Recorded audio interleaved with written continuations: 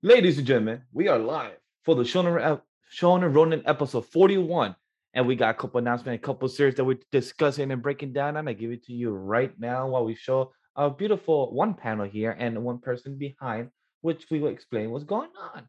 So let's discuss and let's show our beautiful faces right now. How we all doing? It's a lovely Sunday afternoon. We're here doing the Shonen Ronin episode 41. We have myself, Legendary Vash, and right here for the first part of the show, Abe, the Prince of Law, the Mad Hatter, the man that wears all hats and never sleeps because he just, I don't know, he just, at times I wonder if he cares about himself, but you know what? We're young and stupid, right, Abe? How we doing?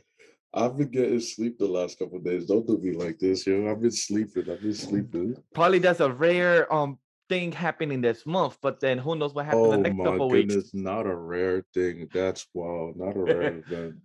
But we're here for Shonen Ronin episode 41. And for those that don't know and haven't seen the announcements on Twitter and the past couple of shows, is that we're here gonna have a full type of breakdown and full correct series that we'll be discussing from here on out. We're doing One Piece. We have Ayashimon, Undead, Unluck, Kaiju number 8, and JJK and My Hero Academia, and favorite chapter of the week of the jump of the issue.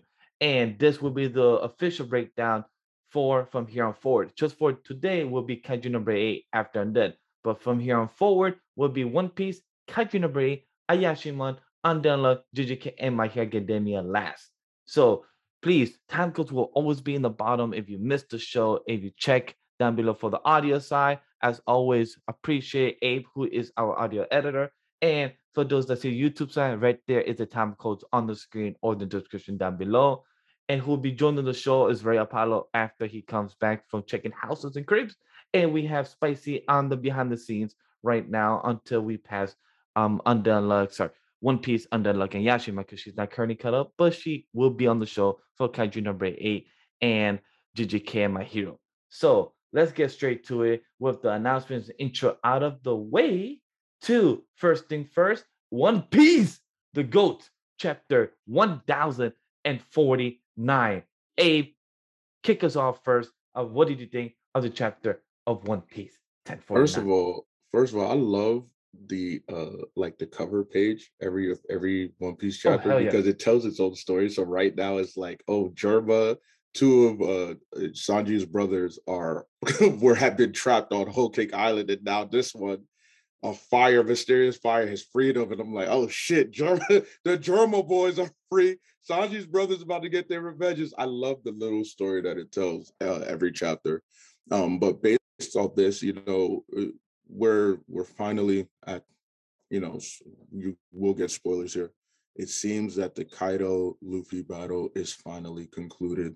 I say finally because I'm not saying it dragged, but I've been waiting for the conclusion. I've been waiting for the Of course. conclusion. So it's good to get this conclusion. Luffy and what I did like about this chapter was us getting insight into Kaido's background. Kaido and his basically upbringing, because now we know this man is 59. We know Kaido is 59 years old. We saw what he looked like at 10 years old, where apparently he was always a beast, a monster. We saw him at 15, always a beast or monster, and getting recruited by Whitebeard to join the Rock's Pirates, which, for One Piece fans, the Rock Pirates are like low-key the boogeyman, right? They had heavy hitters. They had That's an Big interesting way to Mom, say it. Okay. Kaido. Like, yo, they had motherfucking killers on that squad.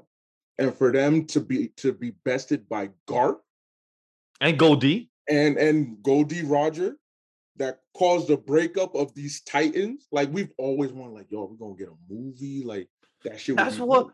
that's what I was hoping for, a side story of a movie. Cause like Mm-hmm. literally you could hold the movie with Goldie Roger. You don't need Luffy. Like you could No, literally hold the movie of Goldie people Roger will, and yeah, fucking Luffy's grandpa. Like literally these absolutely. two against the Rock Spires. Like the Rock Spires are like the own is like the NBA All Stars. It's like the best of the best, where those are the champions of what is like it's the Mount Rushmore of all the One Piece characters. And to see that fight against the Goldie Roger and our boy Garb, it just shows the excitement of what you could We need see that in a because movie. we That's know perfect. That's a perfect 2 hour movie that you could see. I don't know if we need to make it 2 hours. It is an anime movie at the end of the day. I don't know if it needs to be that long. If I'm correct, But Stampede was like an hour and 45. well, I don't watch too many anime movies in general. Yeah, I do I recall would that. watch that movie. I'm definitely gonna watch Film Red. I'm definitely gonna watch Film Red. But it was so dope to see this inside and see just Kaido's beliefs and ideology was based off of war. He is a soldier through and through. He is a man of the battlefield, and that's all he's known. Really, that's all he's known, and that's how he shaped his worldview. Again, we see that the celestial dragons are truly the big bad. Like, all right, them motherfuckers got to go. This is what motivates him. And what does he want to do? He wants to bring them down from the high heavens. Nah, come on this field right here with me. Step toe to toe with me. Let's see who really got that power. I fuck with it. I fuck with it. That's what his upbringing is. That's where his ideologies come from, and it's cool. But then the Joy Boy references with King. How King has been waiting. We learned several chapters ago about King's special lineage, Lunarian, I believe that was the term. Yeah. And then knowing that, as the fight is going on, as we're seeing panels of the people uh, letting up the balloons, I'll say I don't know the appropriate term. I do apologize. And it's written messages of like, oh, defeat the scary dragon, free us. We want to be free. It's like, yo, keep in mind, again, just a reminder for people who have forgotten or who've just let it go to the back of their heads. These people are laughing and smiling, but it's not out of joy. It's out of pain and suffering. They are forced to laugh and smile, given the defective smile fruits. And just these panels of the people on the ground who are in danger, who acknowledge the danger they're in despite not knowing that there's an actual physical threat currently heading their way above their heads. You see Mononosuke, trying to garner up the courage to produce flame clouds to keep it up. You got Luffy and Kaido fighting each other. You got Kaido having this flashback and saying, and I loved it how it ended. The person will know who Joy Boy is when it's going to be the person that defeats me. And it's like, so I guess we'll never see him because Kaido is undefeatable, but that has not been the case today.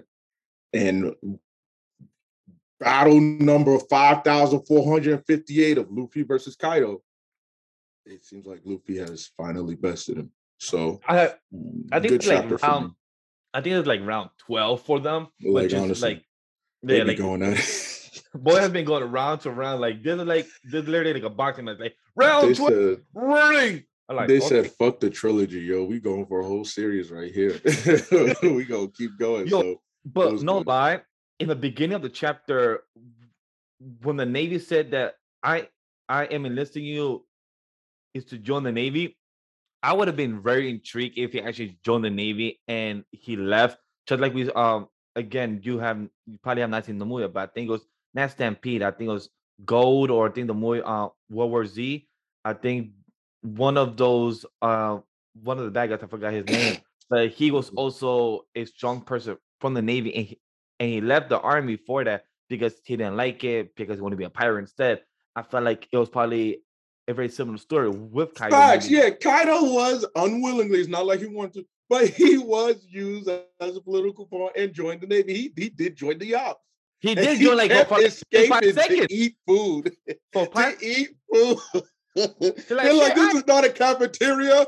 This is a fucking battleship. And he's like, but I'm hungry. I'm But starving. I'm hungry. Yeah. And one thing that I would have preferred, our boy Luffy said, when he said like, what kind of world, what kind of world can you create, Straw Hat? What I would have preferred he said, instead of eat all the food, because I would have preferred that he said a world where my friends eat as much food. I would have preferred where my friends could be free in this world. I would have preferred that he continues to use the free aspect, because you know how he wants to be king of pirates, and when he has said Yeah, that he's king of pirates, like you could be the most freest person in the world. I but like the theme of the eating is it fits Luffy. Luffy loves it to does eat. fit Luffy. That's The why people it's fine can't with even eat safe food. Like they gotta eat scraps and whatnot. And they're not even getting the basic necessities really. So I feel you. I feel what you're saying. This is opportunity for Luffy to like to once again declare his goal for becoming Kairos. Exactly. But I appreciate Oda for still keeping it focused on Wano.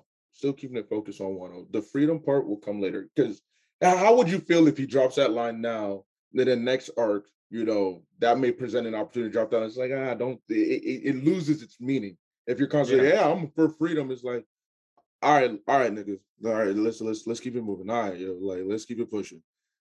So I get what you're saying for sure, but I'm content. I'm content with the translation.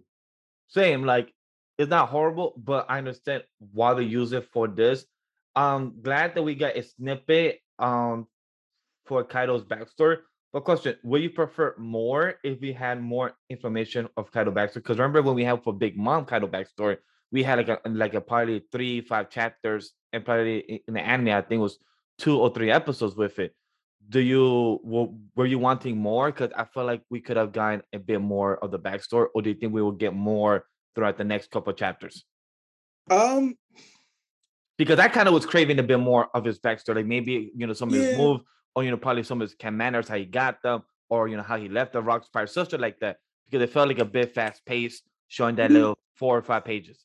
you do that, and you kind of it just comes off as a stall tactic to keep dragging out this Wano arc some more. Yeah, Like we need to wrap up. Oda definitely wants to wrap up, but I feel like you gave me enough about Kaido. I mean, you gave us more about Kaido than we already like had concretely known. We just, based off rumor speculation, based off of word of mouth. So seeing got to see a few panels of him at 10, few panels of him at 15, and then the time again we revisited of 20 years ago. So yeah, that would put him at 39. So 10, 15, and 39, we've gotten to see him. And it's like each instance, each glimpse into his past has helped us understand who he is.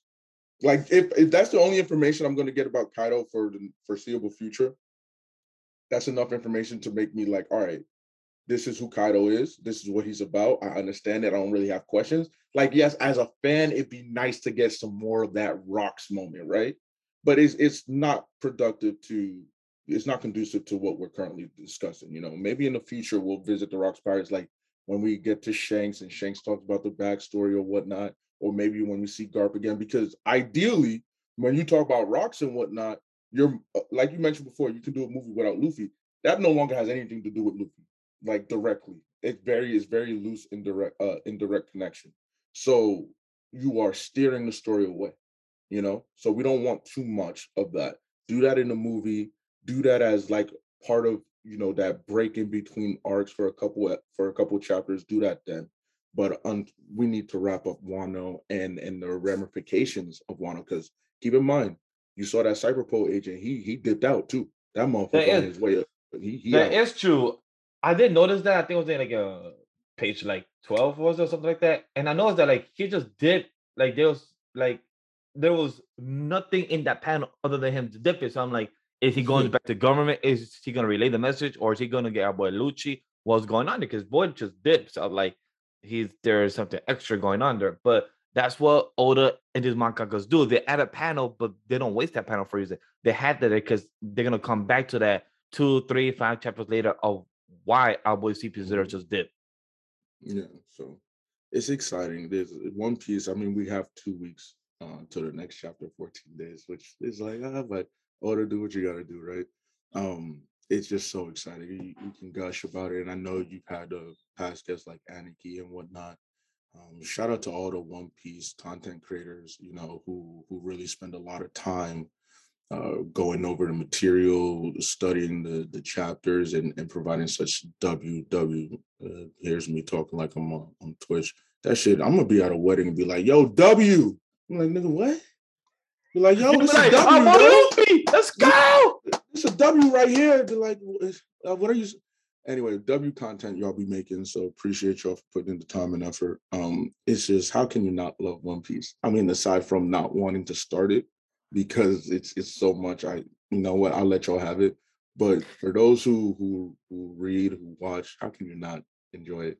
It's not perfect, but how can you not enjoy it? It's so fun, exciting. Exactly. Like, I don't know why, but this line from Kaido made me smile. Like the last page literally said king. I think I know who Joe Boy is. Who is he? He is the man who shows up to beat me in the future. In that case, I suppose we will never see him. I don't know why, but with having Kaido having like a prediction just to know when and who will be him, and then just knowing that Luffy and like being the Joe Boy, just knowing that text from Kaido, I don't know, made me smile. Like, yo, Kaido is not a bad character. He literally has more depth into him. And he's not just a person who is the strongest beast out there, strongest man out there, but he also is that reason because he is a battle person. But so he has some good lines. So just reading these texts from him and getting this backstory, it made me start to not saying like him more, but made me start to enjoy his character a lot more when he's on screen. So like, yo, I fuck with his vibe. Absolutely. It's as simple as that. Fuck with his vibe. Like this dude is Kaido is that dude. Kaido is that dude. So we'll see. We'll see. But I think that's a good wrap for the conversation about One Piece chapter 1049. I would like to discuss Ayashimon, the next series, because this one was a bit flame, if you know what I mean. So, Yeah. hey, you was talking behind the scenes that Ayashimon was fighting these past three chapters. How about you It give me was. your thoughts about this? Yeah, so it's I like the story of Ayashimon. First of all, anything to do with shoot, I had the yokai. Yokai, Anything to yep. do with yokai It's is really just interesting. it's always interesting to me. Like one of my favorite yokai shonen was Nora, Rise of the Yokai Clan, and that's something I actually came into knowledge of recently in the like last past 2-3 years, and the anime came out in like 2010. So it's not a young project. It's not recently new, but I enjoyed that story. So when I saw Ayashimon when it first dropped, I'm like, look at the description. You mentioned yokai. I'm in. I'm in that bitch for real, for real. So I've been reading it diligently, and the last chapter we're getting this fight between Maru and the representative of the Kori hotels, right? And they initiated a ritual duel. We know how ritual duels is mano a mano, winner takes all. And so he's so confident, oh boy, with the glasses on. You got them characters that are drawn that way, just suave, suit on, tie looking good, glasses on looking real sharp, real clean, right? You see them, they got money. That's what every parent wants their daughter to marry, or who they want their son to be, just put together, suave. You feel me? And Yeah. so he's like, "Oh yeah, but I'm not gonna be your opponent." Because in that last chapter, he's like, "I'm not gonna be your opponent. It's gonna be." We see the image of the Dopo Akari, I believe. Dopo Akari, I believe that's his name. The new head of the Enma Syndicate. Yeah, the The chairman. the antagonist right now, and the as we could say Maru's nemesis, his rival, maybe his Yeah, nemesis. We'll say yeah. his nemesis. And so I'm just like, oh shit. Because when I read that last chapter, I was like, oh, so Corey Hotel's been in bed with old boy. Yeah. Nah, we find out he's the type of yokai that can shapeshift, but it's not just look like the other person. It's a full-on cloning that comes with a caveat. You stay in it too long, you He gets become that stuck person. there. Yeah, Yeah, right? you become a true clone of the person. And it's hence why, because when they first did it, it's like, oh, this is a taboo art. I'm like, nigga, why is this taboo? This OP shit. Like, hold on. And I'm expecting, like, all right, there's gonna be a time limit, which there was, but then it's like, no, you stay in this too long, my nigga, self-identity is gone. You become that person. And that and but the motherfucker's scary design, already. that design in the last panel, I was like, oh, When he you put the freaking mask on, yeah. He's yo, like, oh, you not afraid. Because Maru's like, oh, what? I need practice. I need this moment. Let me put my training to good use. And he's busy. It's like, hey, like the old guy told him, the old yokai told him, you got to defeat the concept, right? It's the concept, because that's what these yokai are. They're all just concepts. They're manifestations of feelings, of beliefs, not like physical, actual entities. They gain their physical selves because the beliefs are strong. Again, some very, very typical of yokai stories, because that's the same kind of concept that Nora Rise of the Yokai Clan had. I implore any shonen readers, definitely peep that. It's on the Shonen app, all of it. It's a really enjoyable story. I really liked it. The anime doesn't complete the series. The anime was cool. And plus, one But more shout out of a good yokai series. It's called Inspector. It's a webtoon series oh adapted by yes, Crunchyroll, yes, which is the yes. only good I love actual that shit. webtoon adaptation they did, which is very Again, sad to say. But Inspector is a yokai good are one. manifestations. Yes. Bash is right. Yokai are manifestations, they're concepts. And so seeing that, and we're like, cool, cool, cool. Maru gets to get his practice in. He's showing out. He And saw old boy's fire. That like, threw me off. I was laughing. I was like, boy, literally was giving the hands to fire. It's like cha cha cha. I'm like, defeating I the never, flame. I never thought. Like, question: have you ever been in the bathroom while you shower? You fought the water, like, ooh, I'm gonna punch the water, see if it stops. Look, I'm not about to share what I do in the shower, but I will say I like to have fun in the shower with me and action sequences. I'll be Say, thinking there's something about Avatar comes to mind. We start bending shit. I'm just saying, we do this. I might think I'm in fucking Aquaman. I'm like, all right, how long can I hold my breath under the water? Let me, you know, about to start summoning sharks in my head. I'm like, oh, at a little this bend, a point, little shoo at shoo. this point, if you come and you see rubber duckies and toy sharks, mind the business. Mind your business. Mind your business, please. Mind your business. But yeah, no, just going back to Ayashimon, this chapter was learning more about these different yokai, seeing Maru face obstacle after obstacle in his quest to just Agree. be the strongest person he can be. He wants to live his life like a manga character. How asinine but interesting has it been? Like, all right, come on, my G. You But can't just mom. it's so inspiring because you yourself, Yeah. as us kids, we read Goku. We have said the phrase over 9,000. We wear the shirts that go to the gym and that has our boy Vegeta on it. That has our boy Goku. Like we get excited just to see those scenes. So just to have those characters, it gets me very exciting to see that you are inspired by your own type of world of manga and you want to be like them because it inspires you as you want to be the MC. You want to become no type of, no type of side character. So to see Maru, see what he's doing and see that he wants to fight and he wants to support, he wants to give them hands because he's been training at such a young age. But also to know that I love seeing that he knows that he's just human, but he also has to train if he wants to fight in this world of yokai. So that's very such a human trait. Like, all right, cool. I'm not part of this world, but if I want to be in this world, I need to become stronger and become a better and, and become a better person if if I want to protect my master. So it shows that nice trait of his character.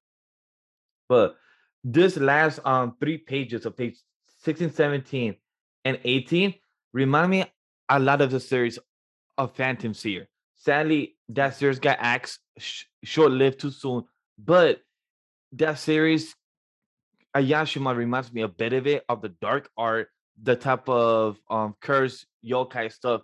But the last page remind me a lot of fantasy because it had that dark characters and the dark type of art style. So it's like, oh shit, maybe this person had a bit interest or like from Phantom Seer and just continue the story. Like it looks very good. So it reminded me a bit of Phantom Seer with the last page of 19 and 20 because it looks so good there. I'm like, yo, he's about to fuck him up next chapter tomorrow. I hope you survive. I hope you get them hands or somebody protects you because you look like you're about to get more burn on. Yeah, because let me get his name. I want to give him his due justice. Tamagawa. Tamagawa. Yeah. I mean, when he's at his limit, and his secretary, they're like information gatherer, they're a recon woman. They're like, yo, they are aware that all right, you're at your limit. I need to end this quickly. But then he has his flash. He has his like in a monologue where he says, "I want to keep the Koi hotels free. I want a place where yokai, like all of them, have a place of acceptance where they can thrive without the rules and regulation that keeps them down and whatnot, where they can walk and live amongst humans." Because go back to that previous chapter. How dope was it for them to be fighting each other amongst humans and being on the lower? Like dog. I wish I was here last week so I could have talked about it. But dog, how dope was it? Like, oh, you got a member of the shoot, what was the name of Maru's group? I forgot. You Oh, I have forgot the them name. Yeah, you have them going across the human's head to drop kick the attendant behind the counter and be like, hey, so you would like to check out, right? Like, okay, you keeping business running too. How dope was it for people to fight behind the luggage trolley and is the another person who should be in Right? the fight is like, I got you. I can't join the fight right now, You but we're gonna jump. make sure they don't like dog. They must have jumped at least 6 to 7 feet. Like that person had like an average height in Japan is 5'5" to 5'6". So imagine you Like, kicking over that person's head to kick somebody else. You jump into 6 feet to kick. That's not an easy task. That's hard to do, even for anybody that's a fighter. So it's like, it was so dope to me. So it was just like, yo, the mutual respect. The mutual respect was really dope because they didn't have to do that. We could have just gotten like, it's an all-out brawl, human casualties. We've seen that with like JJK, human casualties. It happens. But this one, they're like, no. We humans stay out of it. This is yokai business. Plus Morrow. And you're just like, oh shit, I fuck with it. So again, Tamagawa's his whole belief, he's doing this to protect the Corey Hotel. So he's willing to risk it oh, yeah. all to become one of the enemies that to that piece, to that threat. He's willing to risk it in order to protect them here and now. Is it stupid? It could be, but also you just gotta respect his resolve. You gotta respect his dedication, and it makes you understand that like this guy isn't doing it because he wants to be in power or whatnot. Because what does he says? He answers to. He doesn't answer to the Enma Syndicate. He answers to the one, I forgot. It's like Kiyoshi Bushi or some drawing like that. I'm sorry for butchering it. My Japanese is piss poor. But the yokai that actually is the fucking building. Like from his balls. Keep that. From his balls. He's from this actual building. And it's like, yo, bro, this is crazy to me. This is absolutely absurd. Like, this is so dope. I respect it. Whatever happens. I respect it. Ayashimon has been one of my, favorites along Sakamoto days, honestly. And 6Ps has been one of my new really favorites. 6 Ps? So I've enjoyed the shit out of 6Ps. So would you much. recommend that? Because I've been hearing good things and I've been hearing the art's fantastic. So yeah. The art is unique. It's crazy. The art is very erratic. It's very energized, and like Okay. it's fun, cute moments of like the MC, his head becomes a star. When he has those innocent, cute moments. It's wholesome. It's very wholesome. I enjoy 6Ps a lot because it's Okay. not your action. It's Currently, like it's 32 chapters. Okay. yeah, it's been good. Done an easy binge a day or two. Okay. Yeah. I'll And it's do a it. quick read. It's a quick read, and it's music. It's based off a sibling and a kid and his siblings and the whole world of piano and how people use music to tell stories, to paint imagery. It's really, really, really just wholesome, and it's a nice, for sure. Also, it's an enjoyable palette cleanser to all the action shonen that I read and whatnot, and also to the like non-shonen stuff I read. It's a very nice palette cleanser. Copy, heard you. I'll check that out then. Um, do you have any last thoughts about Ayashimon before you leave? Because I do want to see if we could have a quick discussion about Undead Unluck, because that's this chapter of Undead Unluck. Wait, you didn't get the chance to read it, right, Abe? No, I didn't get to read Undead Unluck, so Ah. I am. That is the series I am still behind on. Oh, I tried to get up there when I started order. I was like, oh shit, let me, But just saying, I'll if let you you are go. if you are a couple chapters behind and you know what happened with Rip and everything, almost say Yeah, good chapter. This one really got me hyped because this yeah. is something I've already been saying. I think Kendall could say I've been saying something about Undone like that. We haven't seen said character in a while, and then we finally got him after almost 40 or 55 chapters that we have not seen him. And I'm like, Most oh definitely. shit, finally. And the stuff they discuss, the stuff to talk Yeah. about is like just I'm pure. 2 chapters behind 109 Okay. and 10. Yeah. All right. Still So losing 3 days. 109 and 110, 110 really knock out the park for me. But It yeah, is definitely go ahead and talk your shit. I'm gonna hide my face. Talk your shit. Yeah. all right. I'll keep it straight up and simple for Undone Luck for chapter 110. Let me just write the time code for that. Undone Luck chapter. We see our boy Vic. It's been too long. I'm gonna just put over here. We see our boy Vic, and the one thing my fairy he asked him, what is your justice? Like, sorry, his correct words is your vision of justice great enough for the task? Because he sees Rip fighting for his life and to go for what he can to save one lone woman just for that person. Hey, Kendall! Kendall from the Virgin Islands. What's up, my boy? What's up, family? How you How are you doing, my doing, Bash? good here? Talking Um, about Unluck. yeah, so I saw you was a little solo one day and then Unluck, so I just jump in real quick. But yeah, I just jumping in real quick, random call. I wanted to say, I told you Victor was coming soon. Yo, Victor, he finally came up in the way his dialogue to freaking Andy, like, yo, what's your point of vision? What's your vision of justice? And him asking, like, yo, do you love her? Would you do anything for her? And that's one person's Fuku. And the way he said, Mm-hmm. I'll lend you my power, which really makes me question, like, is Victor and Andy truly two people? Because why do you say I'll lend you my power? Because isn't don't Andy have the same power as Victor? Or maybe Andy just hasn't unlocked or know how to use the full power to potential. So that's what made me question about this a bit more. Yeah, I think where I see is that they're not exactly two separate, but they are two separate. And I think there's like a wall there. Think kind of like maybe like Moonlight, but not to that extreme. That's what I Where thought there, about too. there's portions that's blocked off, and I think that might be what is going on there. Um, Even more so like Naruto, like the QB is there, but it's like you don't get full access until the QB is like I agree to give you access to it. Yeah, like it's pretty interesting to know what could be at stake, to know where I love how Andy, thinks about it. He's like, damn, I mean, I am I'm in a difficult I'm in a difficult conundrum where he knows that if I let them go, we lose the world. And then after Ragnarok just happens all over again because all they want to do is just save one person. They don't give a fuck about the actual world, the planet, and the people. But what Andy actually thinks about it, he's like, wait, if I take Fuku with me and start the loop again, I could actually save Rip and them, and I could actually save the world. Like he knows that he's more determined, and he thinks about what is the possibilities, and that's why I'm happy about Victor can, because Victor has been through with the cycle with Joey's. He set his own example that their vision of justice, what they do, what have they have caused. So I just love that scene very much for that reason. Like it just worked out very well and very perfectly for that for them.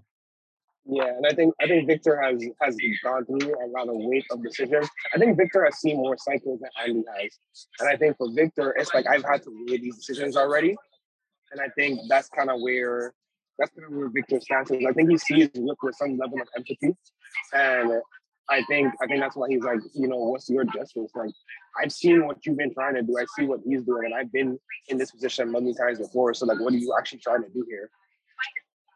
Yeah, and Much like I said, for you see these themes of like love and different relationship dynamics in the series. So it was bound to come to a wall at some point, especially with Rip being at the 4 point right now. So I agree yeah. because the same that what Victor asked him, are you prepared to carry the fate of those two? No, the fate of the entire world on your shoulders. And I love what Andy said, and the art in this panel was beautiful. He said, "Yes, I'll carry it, and I'll save everyone." And I love the next line. I don't know why, but I love the next line. To accomplish that goal, I'll become a god of death if I have to.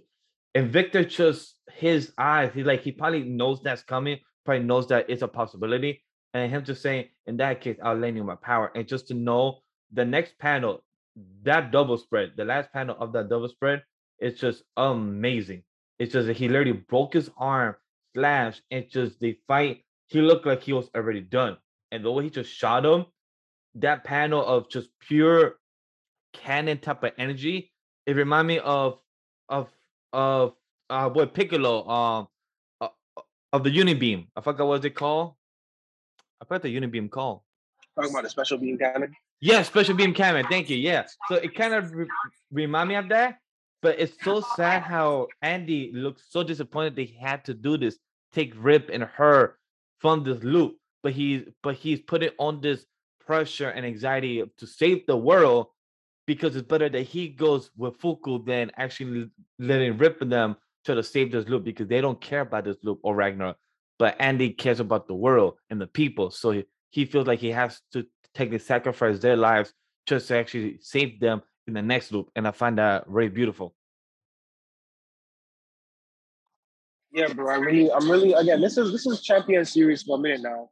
I love the way that they cycle things. The pacing continues to be very spot on. They're not rushing it too much. It The don't feel pacing rushed. is just Yes, like true. really good for me. This is really good pacing. I do agree that But yeah, like man. I'm glad it don't feel rushed. I'm glad that it don't feel like fast paced with the story. It feels good pacing of where we're gonna start the loop. So, question to you, Kendall. With them starting the loop next, do you think we're gonna go on for another 100, maybe it's probably chapters, or see where it could go after the loop? Or you think is a few possibilities of how long more it could go with the loop, probably starting anew? So I think we get 100 chapters. I'm interested in a dynamic where we do get the loop, but it doesn't rectify everything. Maybe there's some kind of a crash, some type of crash on top of like where the pathing is for the loop. And then maybe the world has to be corrected from there. Like, you know, the loop doesn't actually go exactly the way it's supposed to. Uh-huh. And then basically they have to kind of correct from there. Maybe they have even less time. Maybe some of the rules that have been broken, they can't like go back and do anything about them. That is very So true. I think that would be interesting. But I could see it doing 100 chapters, honestly. I don't think it's necessary, but I could see it doing. Same. I don't think it's very important to have it, but I think that is very needed to see, because if he's going to rebuild a union, that is definitely very possible for them to have it. So it is very possible what could occur with the rebuilding union. Are we going to see Juice? Are we going to see other characters come back, and are we going to see them rebuild as a group? And probably some characters that we know were good are probably bad now because of the loop. So there's a couple possibilities with characters that we haven't seen or have seen in a while. So who knows? I think Andy's gonna want to preserve Julius as best as possible for the sake of Victor, because I think he's keeping everybody in mind. You know what I mean? So I think that has to be a rectification as well. Agree. You know, So I'm good with Undead Unluck. I think we did discuss it very well. How about you, Kendall? yeah, I'm good with it. Are you gonna join us? Are you gonna join us for Kaiju number 8 or no? Guess not. Oh, Yeah, I can do Kaiju real quick. all right. So for Kaiju number 8 is chapter 62, and perfect timing for the transition. We got our girl Spicy Later Entertainment here for the Spice. Kaiju number 8 and JJK and my hero coverage for the last 30 series. So Spicy, start us off first. What did you feel about Kaiju number 8 in chapter 62? I just love Iharu. Iharu is my son. I called it when I first saw him, and I love it. I love that we're getting more of the weapon numbers. I'm glad we're getting more of like what they do and what they can cause for its users, because we already know like it shortens their lifespan, all the other fun stuff, but we're actually seeing like the personality of each kaiju within matching the personality of its users. And I forgot his name. Love him too, but like we're really seeing like how important an emotion can affect, this connection, and seeing homie really lost because he wanted to help Kafka, and seeing Iharu just coming like, look, man, I just like you my dog. I want to see you do great. So I love reading it. I love Iharu again. That's best boy. It's my son. So I'm loving it. Abe, how about you, my man? Man, there's a lot of, you know, how we enjoy series where they do a great job of fleshing out and giving substance to like the supporting characters. Kaiju number 8 does that very, very well, because it's very easy to like this. We don't need to learn anything about Haru. Haru can just be a fucking bystander for all we care and whatnot. But the fact that we're getting we're getting Haru and seeing just his own development, his own thought process about this whole thing. Previous chapters, we can tell like, yo, he feels like he's lagging behind. He used to be top dog. And you know, that's something that was so crazy to me. Just thinking back in my own personal life, you know, when you go from elementary school to high school, you could be top dog in your elementary school real easy. You could be the best of the best. Yo, for me, from kindergarten to 8th grade, I was winning every fucking award at my school, right? I felt like I was top dog. I go to high school. Now I'm with top dogs. Like, okay, I ain't no longer the cream of the crop. I'm like average compared to a lot of these niggas. I gotta work harder. That's how Haru has been feeling. So using this moment while Reno himself is going through his situation, which I'll touch upon, Haru gets a chance to shine and be like, yo, I don't want to be left behind. So I'm gonna put in my own effort. And it's subconsciously too, because even the captain is like, hey, yo, what was his power level again? He's doing that. That power level is doing this. It's like, oh shit, that growth and how that interconnectivity between characters, they feed on each other. One character doing well benefits another one. One character not doing well benefits. I love that connectivity between characters in a series like this. But going back to Haru and just finishing up on Haru, you see that he is basically going through surpassing his own limits. Shout out to Black Clover. He's surpassing his own limits, and he's trying to reach out to Reno. And then when we go to Reno too, we're like, yeah, we always knew Reno's mindset and philosophy was like, I need to be stronger because I need to protect those who need to be protected. Like they're protecting us. Who's protecting them? At least let me protect them. And when I think of him, I think of One Punch Man. I think of a freaking Saitama and I forgot old boy's name. About Genos? Genos, yes. I think of Genos and how he feels about Saitama. You know, he has that sort of relationship where like, yo, Saitama is the cream of the crop. He really does think I need to be up to par so I can be of support to him. I don't think I can surpass him, but I at least want to be support to him. That's how I see like Reno and basically every character in the series. He wants to be there. So I want to be that shield for you guys. And I love and respect that. But we also learned that with number six issue is that it like amplifies to an obsessive degree. And we're seeing that in Reno's head. We're like, yo, I need more. I need power. I'm weak. And it's like, hey, yo. So we're thinking like, oh, okay. That show's getting dark for a second. Not dark in a bad way, but dark where I thought in most manga storytelling, I thought he was gonna return to the kaiju or from the kaiju. But I love what you said. Like this was technically more like the captain said, this was more human desire. This was more human growth. Like like us humans, we feel some days the weeks, months, we feel like we cannot do shit. We cannot push ourselves. But he wants to push himself because he's tired. He saw his friend getting arrested and he couldn't do nothing about it. He saw that his friends were getting hurt. He wanted to get stronger, not just because he has access to power now, but if he has access to this power, if he could control this, if he could have a well underdeveloped power under his belt and he could help others and protect people, he feels like that's such a gift. And now knowing that that gift could be taken away, it's like it's so beautiful for that. And I just love for this chapter that his boy, our boy Reno, no, our boy Haru. Thank you, Haru. He did us kept chasing, and he's the one that's jealous of him, not because of bad jealousy, punching through the ice like it's nothing. He's like, "Fuck this ice, yo! I'm getting in that. I'm getting to my home." He ended the conversation and was like, "Right," and it was like, "That's my son." Here he is. And that panel at the end saying, "Well, Reno, just like to wait for that hand, like, yo, we're gonna do this together, right, bro? Like, if I'm not doing this by myself, we are doing this by ourselves." And like me just talking about this, I just got goosebumps because that's just a beautiful type of rivalry. It's not toxic. It's one thing you support each other, and when you help each other grow, you get here stronger, you get stronger. So that was such a beautiful play growth. On that point, what does Haru say? He's like, I know Reno can do this. He can do this. I believe in him. Give us more time. Let me get to Reno. Reno can take care of this. It could have been easy, like, oh, I can do this. I'll take over. I'll do it. I'm the one who can do it and set this right. No, I recognize myself. I recognize my own strengths and limitations. But I know that guy Reno, who has worked harder than a lot of us, who has worked hard. I know he can do it. I love that. I love that camaraderie. I fucking love that. And man, look, Reno's gonna have his moment.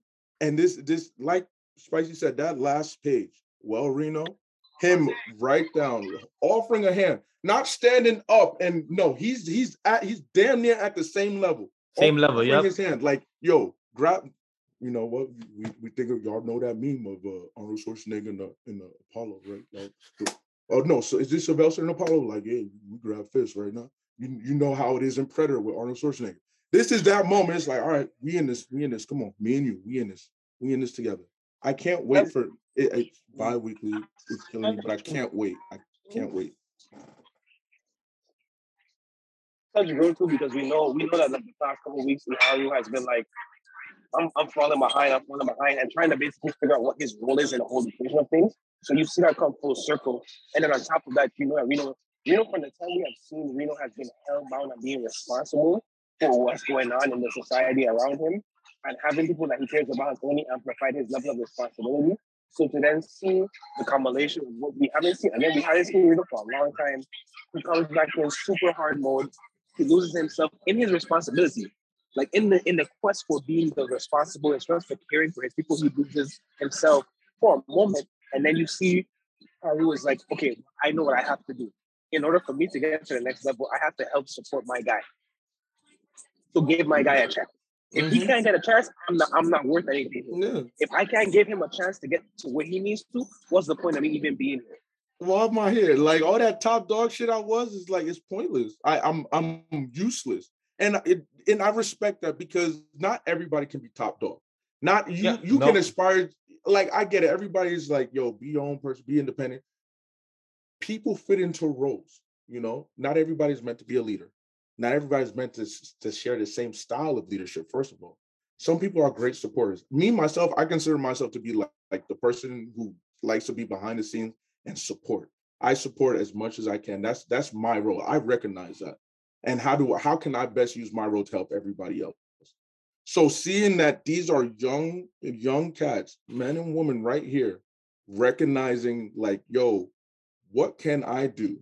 I don't need to be bullheaded-ish and keep banging against the wall, being like, yo, I'm trying to force something to happen. That's not me. Instead, I'm recognizing what can I do? And not only to help myself, but to help the people around me. That selfless act in such a society where it's like, yo, you need it. You really need it. Because any day, one of y'all motherfuckers could get got by a kaiju. You are dealing with threats that are beyond the imagination. You just saw a kaiju take out an icon. Pull up to your crib and take an icon out. Like, hey, selfishness ain't gonna fly right here. It ain't gonna get you far. And I'm glad that we're stressing that. I agree. Because I was gonna say, like, I like how also the captain also was like, yo, what's going on here? Like 24% and plus performing like this, that shows you that what the number says don't matter. Like you could say that you're doing 18%, but your skills, your motivation, your hustle, you're surpassing the limit even at 24% because he was shocked of how good he is doing with the hustle, with the running, with the speed, because it shows that when you have that type of adrenaline in you, don't matter what you're doing because you're about to surpass whatever real strength you got or not. So it just shows that our boy Haru, he was ready to put them hands and get his boy back on the same 2 feet. And I love that. Like I said, back to explaining about how like these kaiju numbers of weapons affect its users. Like that's the human condition, right? We see like video games and just everywhere. It's like humans are dangerous because they can like they with the right like mobility and inspiration, they can really be dangerous. So I love how they were kind of like doing that with these weapons, and then with like Haru really wanted to save people and how he had to come out himself because of how it was affecting him. Like I just love that, and how Haru was like, "Nah, man, you gotta, like we here to support, to calm him down." So I love it. I love where everything's going, and I'm excited to see what other soldiers get numbers weapons because right now it's down to the wire. So I'm excited. I would like for Haru to get something, but I think he's just a support. I think he's just a bro. He's backup, but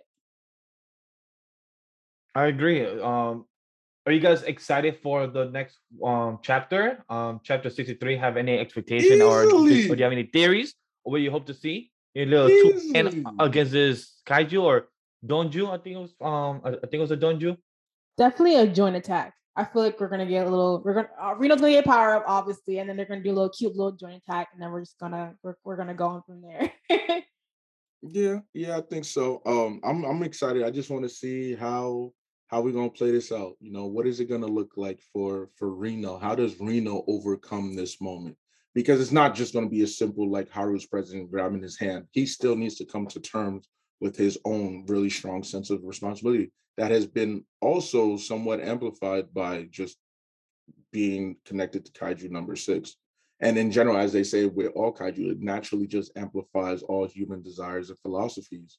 But like we've stated here on this episode, and when you go back, it Reno's is further amplifying it himself, which is telling you, like, again, Kendall mentioned it, his sense of justice, his sense of responsibility is super strong. It's OD scary. Even the captain was like, wow. Keep in mind how old is this guy? He's a young cat. To have such a sense of responsibility at this age, that speaks a lot to society. It's like, why would you have a youngin feel so strongly like this? Like, hey, you don't really get to enjoy life and get to have a normal childhood. It seems like, no, you dealing with the threat of kaiju coming and destroying your town and killing your people. Just no hesitation. So I'm just excited to see the story continue to unfold. We have to wait, but it's an enjoyable wait. It's well worth the wait. And if you somehow are still not reading Kaiju number 8, please, by all means, hop on that. Hop on that. I don't know what you're waiting for. Hop on that. You're going to be able to enjoy the stuff that you can binge that some of us have been reading upon release. So, we've had to deal with waiting. You get to binge a few chapters here and there if you want to, but please start on it. Start on it. Kaiju number 8 is well worth the read. Any last thoughts about this chapter? Because what I'm excited to see is just like Spicy said, because one, we're gonna get the 2-on-1 against the Kaiju, and we're about to see some cool coordinations or attacks of both of them, and I can't really see that because we're gonna see the intercommunication, and maybe and maybe that captain will bring in like another Kaiju type of weapon for him to use, because we would love to see our boy Haru maybe could use some type of weapon, Kaiju number 4 or Kaiju number 5. He has number 6 and then he has number 5. That would be cool, some cool balance that both of them could have. Let's do a team. So who knows? I just want to say I'm loving this training arc because we started with my daughter trying, coming to terms with her father and her training, and then we just seeing the main cast getting that necessary training because in less than I don't know how many months, but like these are gonna come too. But this is definitely one of my favorite training arcs. I'm not really a fan of most training arcs, but this has definitely been one of my favorite ones because it's just been like really great. Happy. So next chapter is for the fire of, are you a panda or are you a teddy bear time? Because it was adorable. Our boy, oh my god, this was hella cute because I didn't expect our boy panda literally just walk on 2 feet and walk on 4 legs, trying to pretend.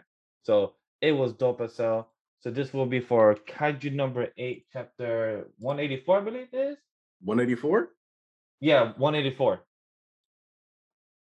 Hey. Wait, I said Kaiju, right? I said? Yeah. JJK chapter 184. Thank you, Arika. I was like, wait, why did I say, why did I feel like I said something wrong? Chapter 184 of JJK. And Aniki, welcome to the stream because I know you just finished your own stream. So glad to have you here. Welcome. What's up? What's up? Hello. I have not met you before. I know, me neither. It's like we have time, but hello.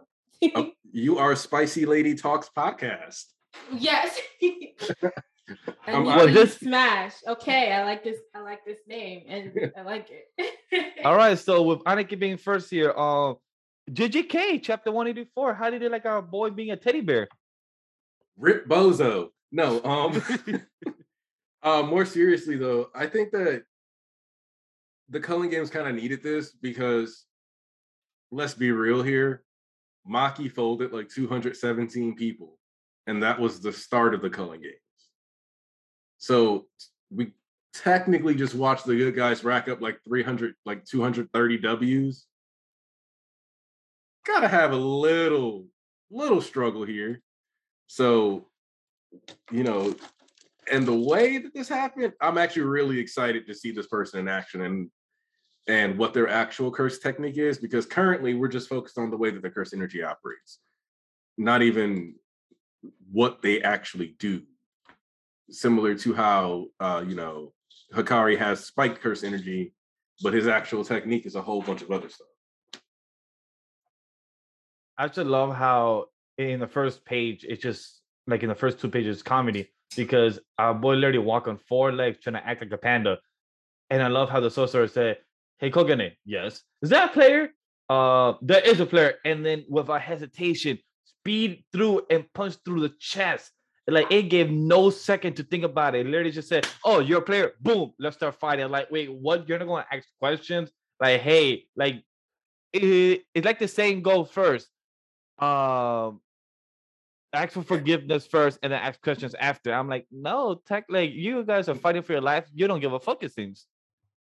That was hilarious when I read that panel. I was like, okay, Panda, you're not you're very obvious with this.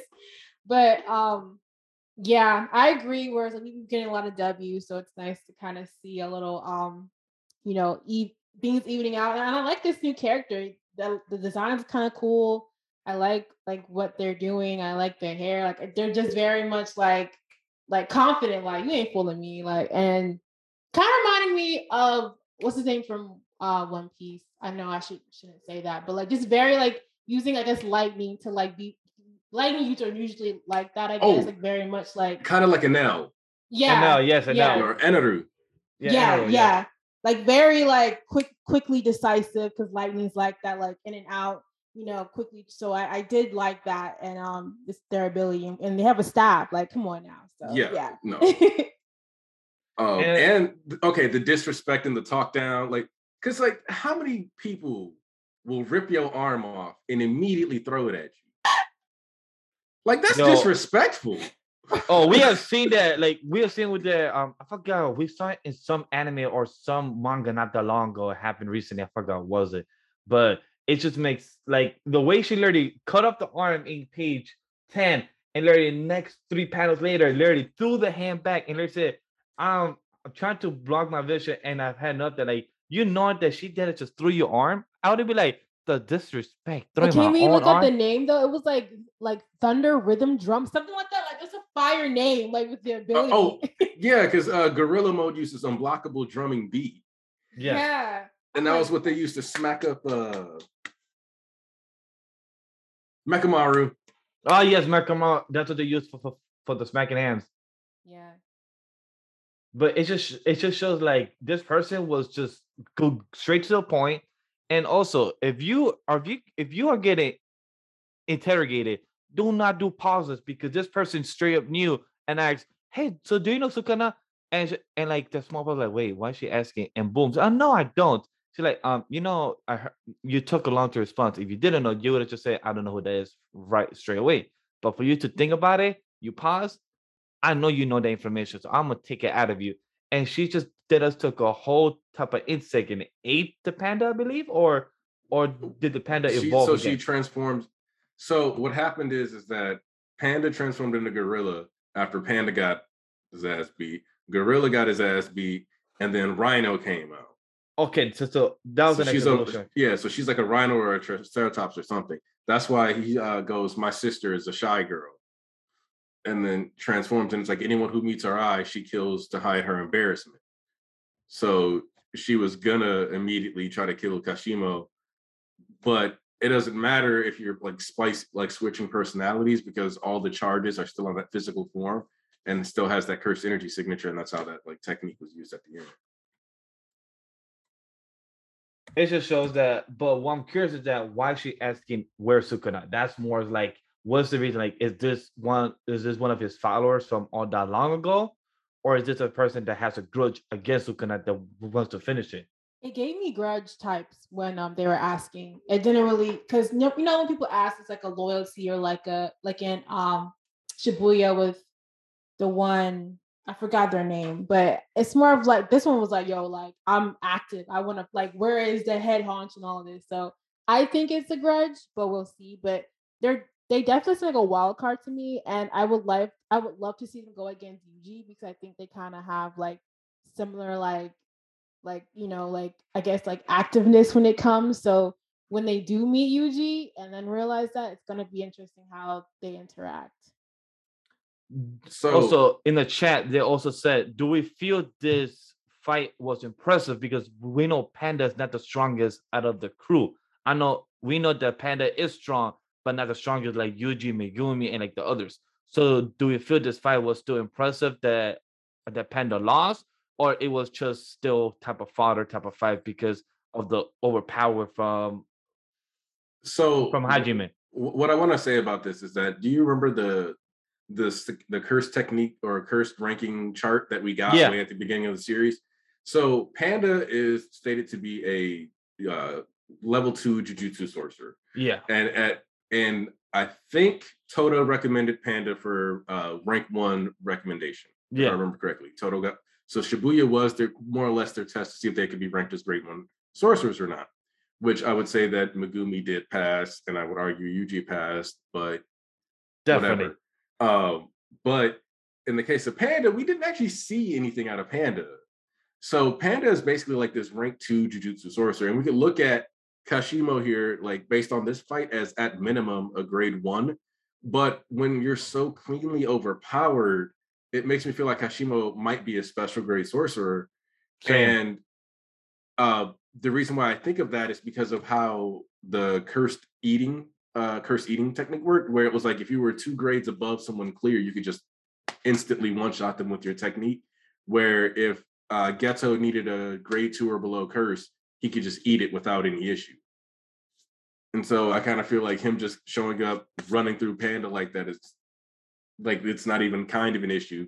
No phase of Panda gave Kashimo any trouble.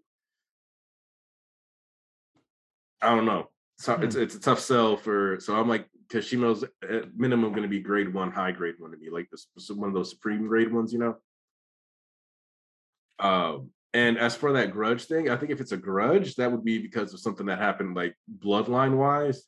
I feel like this is another reason why I think that Kashimo's supposed to be a special grade, and that I think Kashimo's actually looking to fight Sukuna because Sukuna is so legendary, and that the staff is kind of like an allusion towards like the Monkey King type beat, where it's like trying to like be the greatest.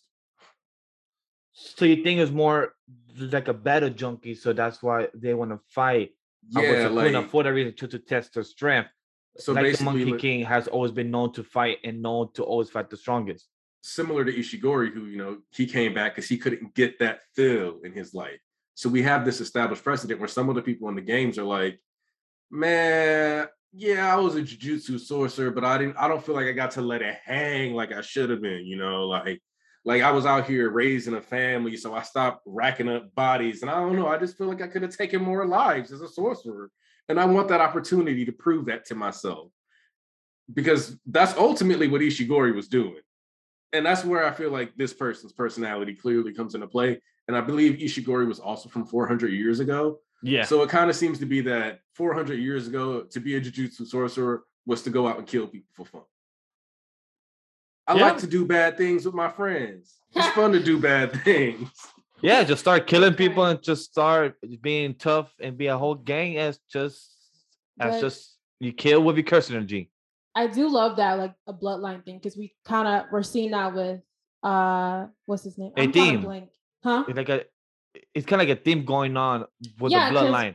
What's happened with oh my gosh. The Gojo and the Zenin clan, they were like still beefing from 1,000 years ago off of a tie. But even the cousin of what is his name with the curse? Are you talking about Yuta? Yuta, yes. Oh my gosh. Like even with them talking about Yuta alluding to his generation and what that could be, and we're getting glimpses of that. So I do love how we're kind of, and then Megumi and using what's that one ability that, you know, with back to the Gojo clan when he was like able to link like what it was to feel like in that moment. So I love that we're kind of doing bloodline stuff, and it's interesting to see how that affects currently, how there isn't a lot of like curse Jujutsu sorcerers, and just seeing how that affects like everyone now in this calling games. So yeah, I could have worked out a little better, but no, you're good, because if it makes you it's starting to show the theme of this arc about with Megumi, his bloodline, and same thing with Yuta, because they also brought it up during his fight, like, you know, talking about the line, like, oh, you know, curse your bloodline. So I'm starting to see that there is something like connection with each character and their bloodline. And we also know about Yuji and his mother/father or his parenting. That's his mama. That's his mama. That's his mama. Oh, his mama in that life. Yeah, I guess his mama in that life. But no, I love that because we still like Megumi's sister is still like lurking about. We don't know that's a what plot she can point we do. haven't even touched. It's funny because when for Jump Fest they like show like a Culling Games like visual and Megumi's sister was on there and then Maki. So I'm just like that's what I want to see. I want to see Megumi's sister and Maki really like. So like there's questions for it, and I'm thinking Gedge's waiting to show the whole sister stuff, knowing what happened in his fight and with how it ended and with him thinking about her and everything. So it just brings you the question like, is she part of this Culling game? Because she's technically inside Japan. That's as much as far we know. But from what we know, like, is she inside? Is she participating? Which I think she kind of has to be already inside the zone. I think that the people who were marked were already pulled and met Kenjaku, since he was popping up in people's sleep and stuff. So I kind of feel like something would have already been done to make sure that anybody who was given a curse technique would pop in, or anybody who was given made a vessel would pop over. Like they would be instantly popped over instead of having to try to find one. And then everybody else who's like those rules of entry seem to be more for people like Jujutsu High, because part of it is also the Culling Games isn't just about keeping some of the strongest sorcerers and doing all this other stuff, but you also get this bonus effect of, if Jujutsu Society is responding to the Culling Games, that means they have to all be trapped in these curtains. Yeah. So now you also get this bonus like added benefit of you being able to move around and potentially exploit vaults or different things like that, taking on different territories and stuff, just so you can become more powerful. So this is just all around like creating a major power play and a field advantage for Kenjaku. Yeah, because it's kind of portraying a whole power play that each person, if they control a zone, they're kind of controlling a whole district. Now, like this is your district, and if you enter my zone, we got to start fighting, throwing hands. So it's kind of making you question, like, what is Aborgeto doing with this whole zone? Like, what's the end game? Because all the last time we saw Aborgeto is up there in China. So, like, that's the last time we know that we saw this character. So, like, when are we going to see, again, Geto coming back? So, like, is there a whole reason? Like, it still brings you the questions of, what was the point of going to China? What are you bringing with you or taking with you? Or what is it that you're trying to probably bring some type of calamity to Japan from China? What is your end game with that? Because there's some things that our boy Geje is leading up to, but doing such in small little seeds, because like the sister, like China and everything, we still have some things that are unanswered, and it's just slowly creeping up to the story, and that's what I like. And I do just want to ask real quick: do you guys think Panda's living? Like alive? Yeah, like do you think Panda's gonna come out of the situation alive? The arc, I believe he might die, because I feel like it will show the stakes, and by showing that right now he just got his ass kicked and whipped right now, could be. But will he be alive? Will he still be alive after this confrontation? Most likely, if he gives information of where's Sukuna. But if not, then that would be hard to say. I don't know. I just have a feeling that he's gonna be like, he moved his core. The core did something, like it's like I don't know. I just feel like he's gonna live for just a little while longer. But if he does die, it's like I guess like what does it like bring to the story? Because Shibuya, like all those deaths were like okay, like So with this one, it's like I don't really know, because it was out of nowhere, and like you said, Panda hasn't really doing much to like I guess like grow. Like he has grown, but not like that. So I think it'd be kind of like, okay, well, what was the point of that type thing? So I think he has a little bit while longer in the Culling Games, but we'll see. Yeah, like to me, it would almost feel like a punishment for Panda being a comedy character in this serious setting. Yeah, and that's kind of like the only way I can like see it at this point, because I'm like, because the thing is that it's like a sick joke even when it opens up with Panda being like, "Oh, my mission is to find Angel," because we know where Angel is. Not even in your colony. It's with Megumi. So it's like, damn. Well, no matter, like, so to a certain degree, we knew that whatever Panda was going to do this chapter was going to be futile. Just off the fact that, like, oh, well, we know where Angel is. You don't. You're wasting your time. Oh, Merc. And that's why I'm like, oh, is this what is like, are we saying that Panda's last day is just one of futility? Like, one where you lose Yaga and then you soon follow after, and that's Well, like is that what we're going for here? Just this dying? I hope not, because that is what the chat said.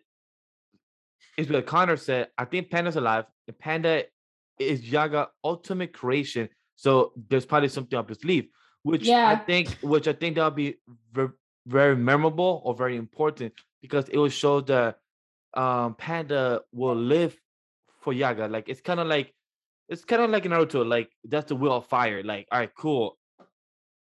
They died, but you have the will of fire for them, because you're gonna continue living for that reason, for that purpose. Because with that person being dead, you are the ultimate creation for that person, because you are gonna continue living. So that it's a possibility that a boy Panda could still be alive because of Yaga themselves. So the one thing about that I think is a little I won't say disingenuous, but I think it's disingenuous towards how the Jujutsu Society looked at what made Panda his ultimate creation, because they kind of look at, because they're just looking at it as a weapon. But what made Panda so important was that Panda was a truly sentient being and self-sustaining. So if Panda, I don't know, it's like I want Panda to live just because I felt like we didn't get enough of Yaga, so I kind of want at least to get some extra Yaga out of Panda as a character. But I'm also just kind of like, I felt like the way Nobara was handled was like, was her dying here the best for her character arc? For me, for my enjoyment, no.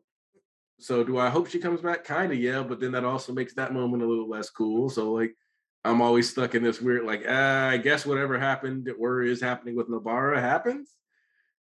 So I guess to me, it wouldn't be completely out of left field if we did eventually have Panda die through this interaction. But I would prefer, because like I don't see Panda giving up the information at this point, especially after this much damage. That's true. Like, so I'm trying to figure out, like, would Panda really give up Yuji? Would it even be worth it for Panda to give up Yuji? It's funny because I think, do you think within that moment, do you think Gege's trying to like have Panda, like, because after Yagi died, Panda like had this kind of like realization of emotions and how different he was. Do you think this moment will be him looking at his relationship with Yuji and choosing, I guess, like friendship over whatever he thinks, I guess, is right in the moment, or his Panda not a pandaness? That makes sense. Yeah, because like he's always like, I'm a panda, and to a certain degree, that's like an animal would simply just choose the optimal route for survival. And it could be that Panda dying here is someone where Panda's like, well, Panda, I'm not actually a panda. I'm, at the end of the day, I've always been three people. And because it was made clear that the condition for making that self-sustaining being was three souls of individuals who were close to each other. So it's like, we were never just a panda, and that's okay. And you let yourself die in exchange for not giving up influence to Kuna, because I'm going to be real with you, Yuji is not ready for Kashima. Oh, hell no. Definitely for sure. Like, Yuji is just not prepared for this. Sukuna is. I think Sukuna could be fine here. But we also still don't even know what Kashima's true technique is. Because that's technically like a byproduct, like that separating of the charges, that's just utilizing the cursed energy well. That's not stated to actually be a technique. So now we got to figure out if that's supposed to just be an autopilot technique, or if there's an extra layer of techniques being added onto with this lightning. Because if we have that going just like Akari does, then fighting It just- Sukuna, it could actually be something of merit, just- you know? It just shows because, for example, Connor also brought it up that in Yaga's death, they was also asking information of how he did the mutation for Panda. So they was asking information, but he chose to die for Panda and not let the information be revealed. So it's kind of the same thing for Panda in this situation, because that's why I said that he might die in this arc for that reason, because like you're having a parallel for Yaga and his death because he chose not to give the information. Now Panda has the same random consequence that if you don't give this information, you could die right now. So, but like we know in most of our mangas, friends do not abandon friends. So with Panda, would it really abandon Yuji and give the information of where Sukuna is? Or you could give false information, say, oh, Sukuna's over there. But we don't know if Panda actually knows where Yuji is still. And you could give false information, like maybe they don't know that Yuji has Sukuna. So it could be a truth and a lie, a little truth and white lie type of story. A truth and one lie might be the best way to go about it, or like two truths and a lie, just because that could lead to Panda maybe getting to live. Because while Kashimo seems to be a battle junkie, there is a chance that that same battle junkie tendency will lead to a bit of a nobility to that aspect. Like, all right, cool. I told you I'd let you live, so you get to live. I'm gonna go beat somebody else's ass now. Bye. That's right, true. Or because, like, really, like, hell, honestly, another person walking by could save him, because Kashimo is literally like going from fight to fight to fight, apparently. Like doing the Yuta train. Like, I'm just gonna find anybody who's around and fight them. Because the fact is like Panda was walking away, and Kashimo was like, "No, let me make sure I should be beating your ass." Ah, yes, Like- I should be beating their ass. Yeah, like she said, hey, yo, Literally. is that a player? Oh, yeah, that is. Literally gave it like a 1 point second. Literally just gave no type of hesitation. Said, oh, hey, do you know this person? No, it just went straight to hams. And I agree, sir. I disagree. I don't think Yuji would get cooked that fast. I'm sorry. Yuji got them hams. Yuji is starting to learn his curse energy. And Yuji got the Black Flash, and Yuji got the Divergent Fist. Yuji has some chance, not saying he will win, but I don't think he will get the L. I think he has some chance to at least understand the fight and have some way to actually defend himself. I don't think he will lose that fast. I have to disagree there. I'm sorry, that pen of them just throwing fist up in his face. I'm just like, damn. Yeah, I was looking back at the pull up where it's like pow, and then just whack, whack, whack like, with the staff, and I'm like, ugh. Just nasty with it, man. Like immediately put Panda down. Disrespectful. That's the thing that's like killing me. It's like it was like Panda steps up. Well, the thing is, he's like beats Panda before Panda can even like react. It's like, oh, this dude's really strong. Gets smacked into the freight. Gorilla pops out. Does one swing of an arm and loses it, and immediately starts getting beat up. Like, it's like how quickly like you just whoop through these phases. It's like knocks Panda's like fist down and then started punching like you ain't blocking nothing, bro. Like what you gonna block? Oh my gosh. But yeah, I like this new character. I'm excited to see like what they're gonna bring to these next chapters, because that ending panel was very like, ooh, we'll see. yeah, like because the other thing is like when the other two got like when the other chorus got beat up by like Mechamaru and stuff, at the very least none of the bodies took this much damage. But this is like we saw the arm sprout too, so it's like lost an arm, sprout a new one because you transform, lose that arm, sprout a new one because you transform, lose that arm, because the right arm got blown off all 3 times, I think.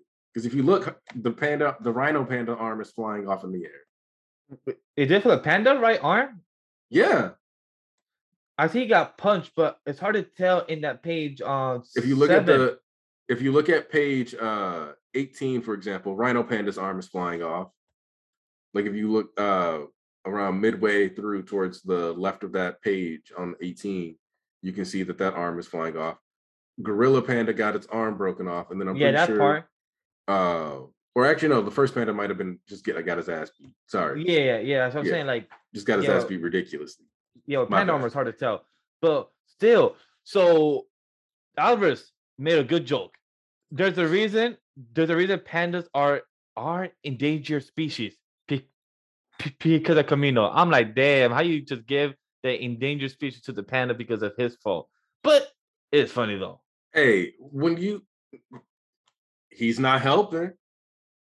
Sure, panda isn't a panda, but he literally was like, oh, look, that thing is a panda that maybe escaped from the zoo. And his first instinct was, let me see if I got a reason to beat its ass. He didn't even start asking questions. It literally said, you know what? I'm going to shoot first and ask questions later.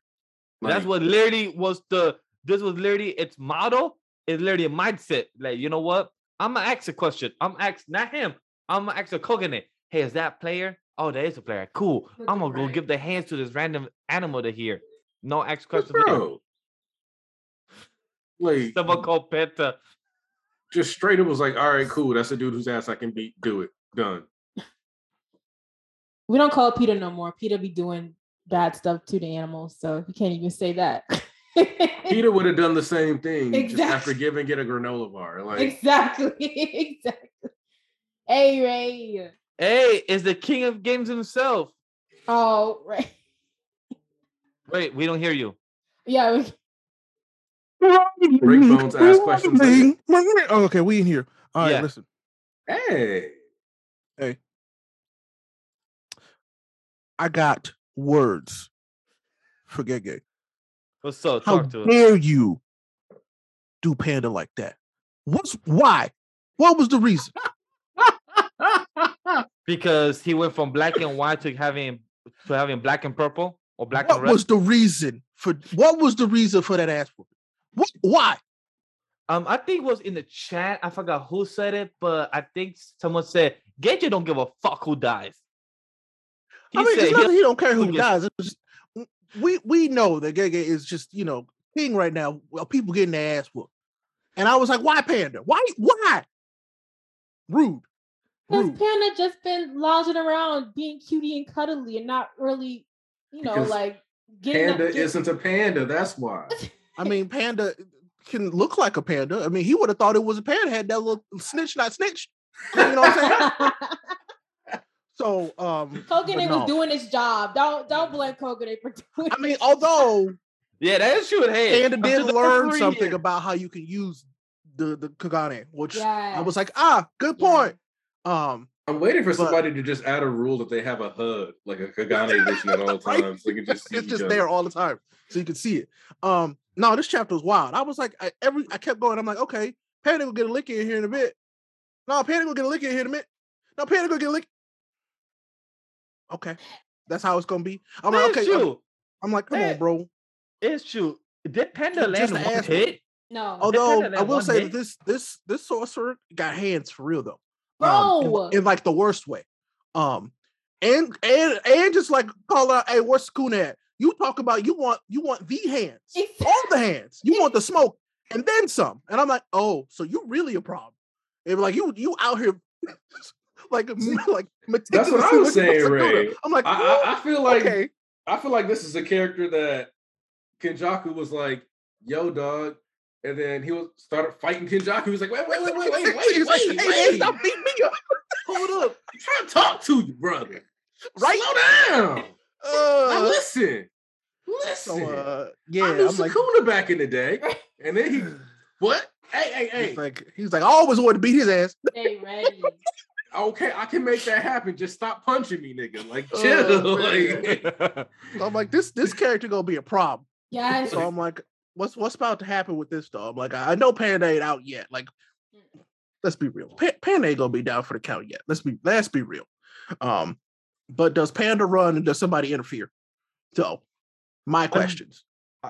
I do agree in the comment that this was a weird transition because last chapter we were having our fight with our boy Hakari, and that was going on. We get a whole type of a whole type of explanation.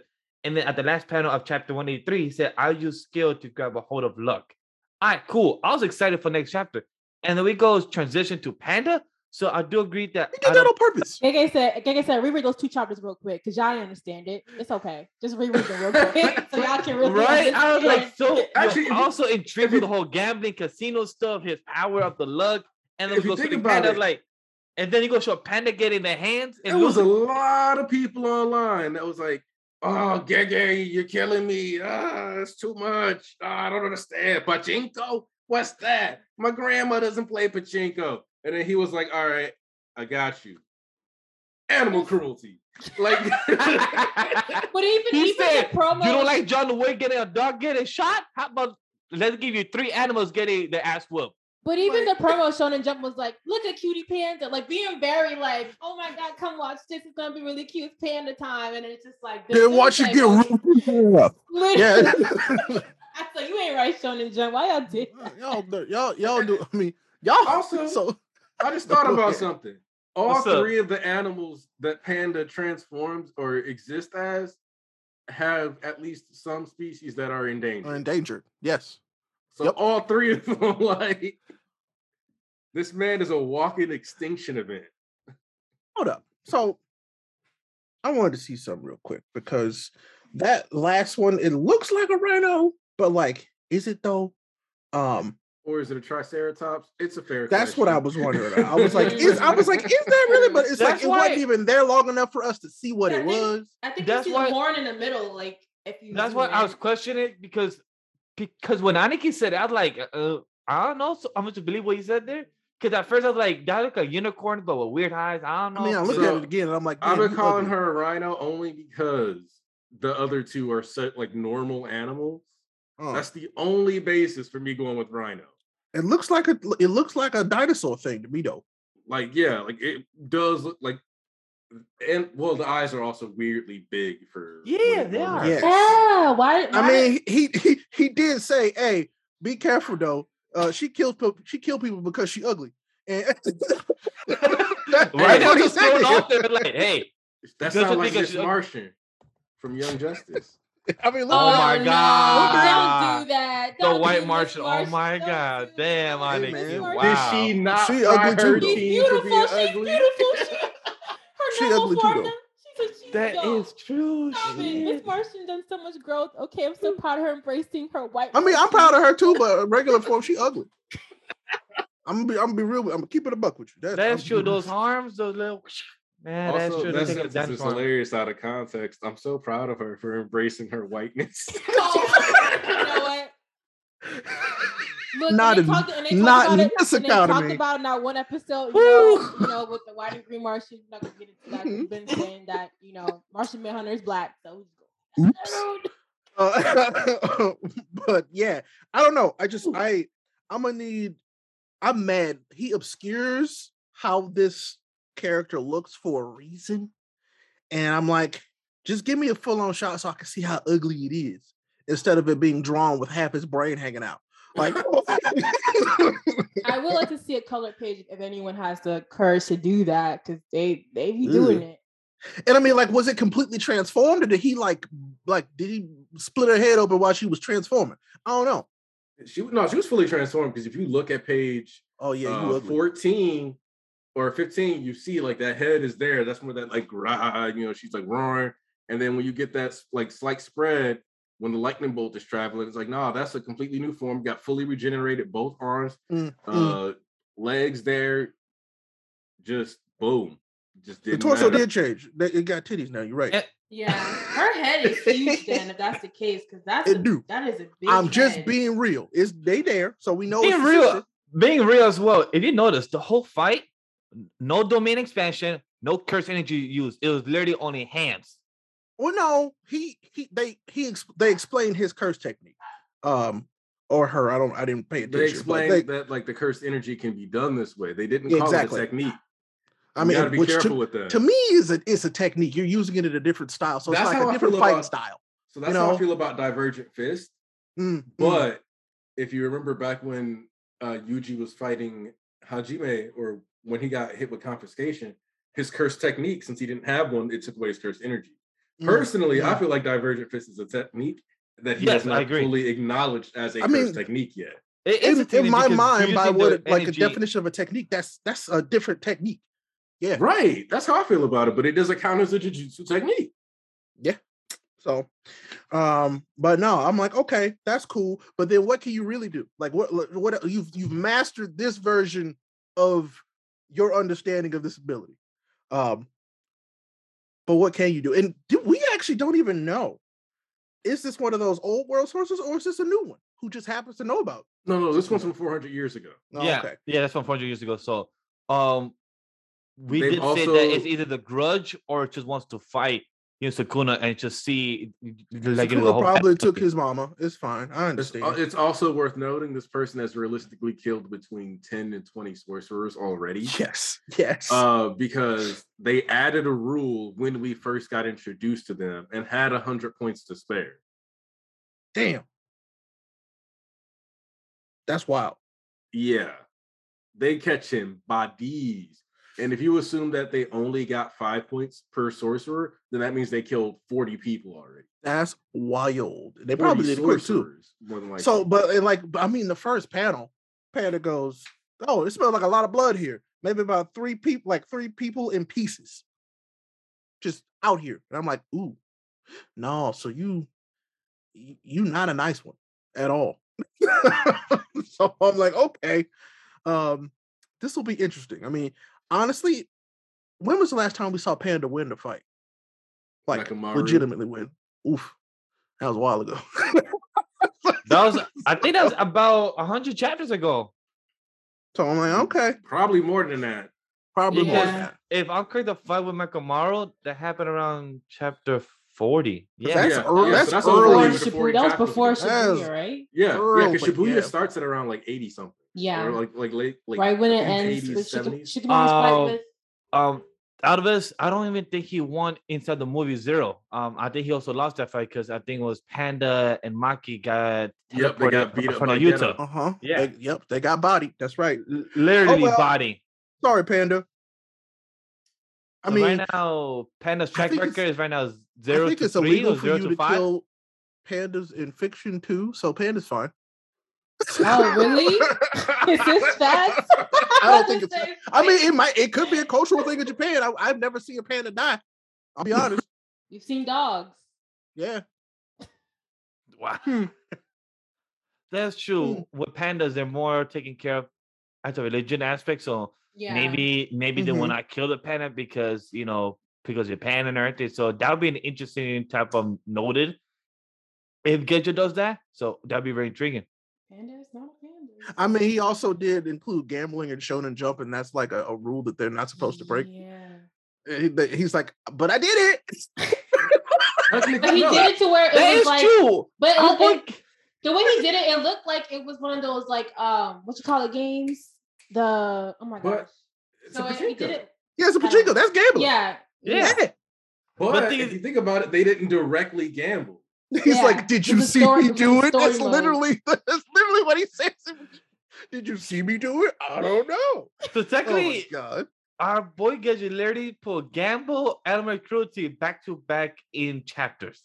And things like that in Japan are not technically legal or frowned upon. I mean, in Shonen Jump, I think one of the rules for being an author is literally like you can't have gambling like in Shonen Jump. But somehow he did it.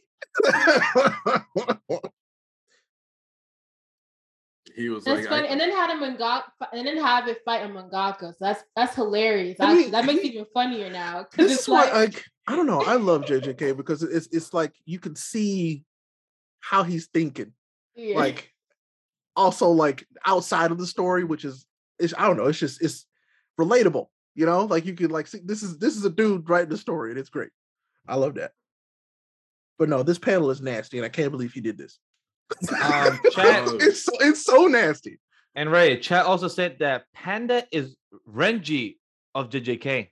Okay, first of all, that is hurtful. First of all, Because, we're yo, not gonna you're do so what sad. I'm not we're not finna gonna do. do. I'm sorry, my boy Spicy Reggie. and Aniki. Reggie, We're not gonna do that. every time he does his Zanbakuto out, he gets that L. Bo be acting the Okay, most the toughest fir- dude we're out Who not- here. said that? we're not No, gonna- Who said that? Please. Wait till Renji versus the superstar.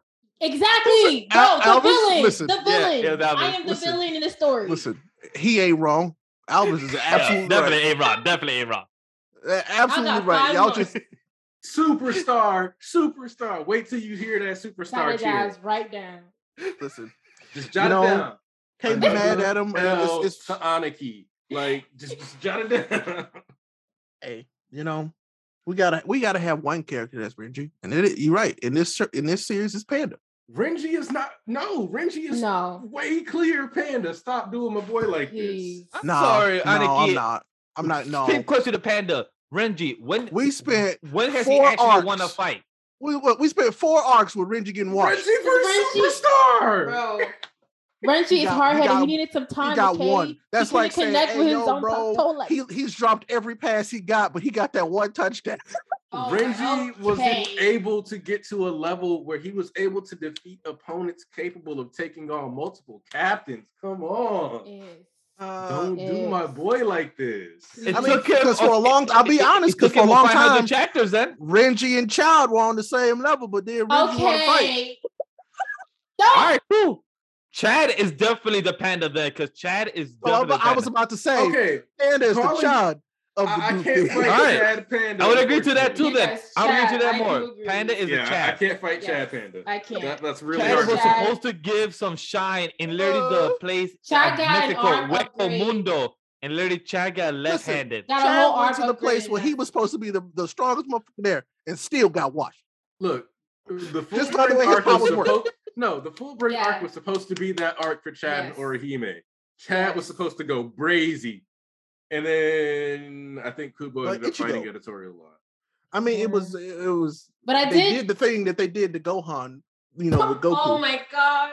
That's like, nah, move. Main character's got to be here instead.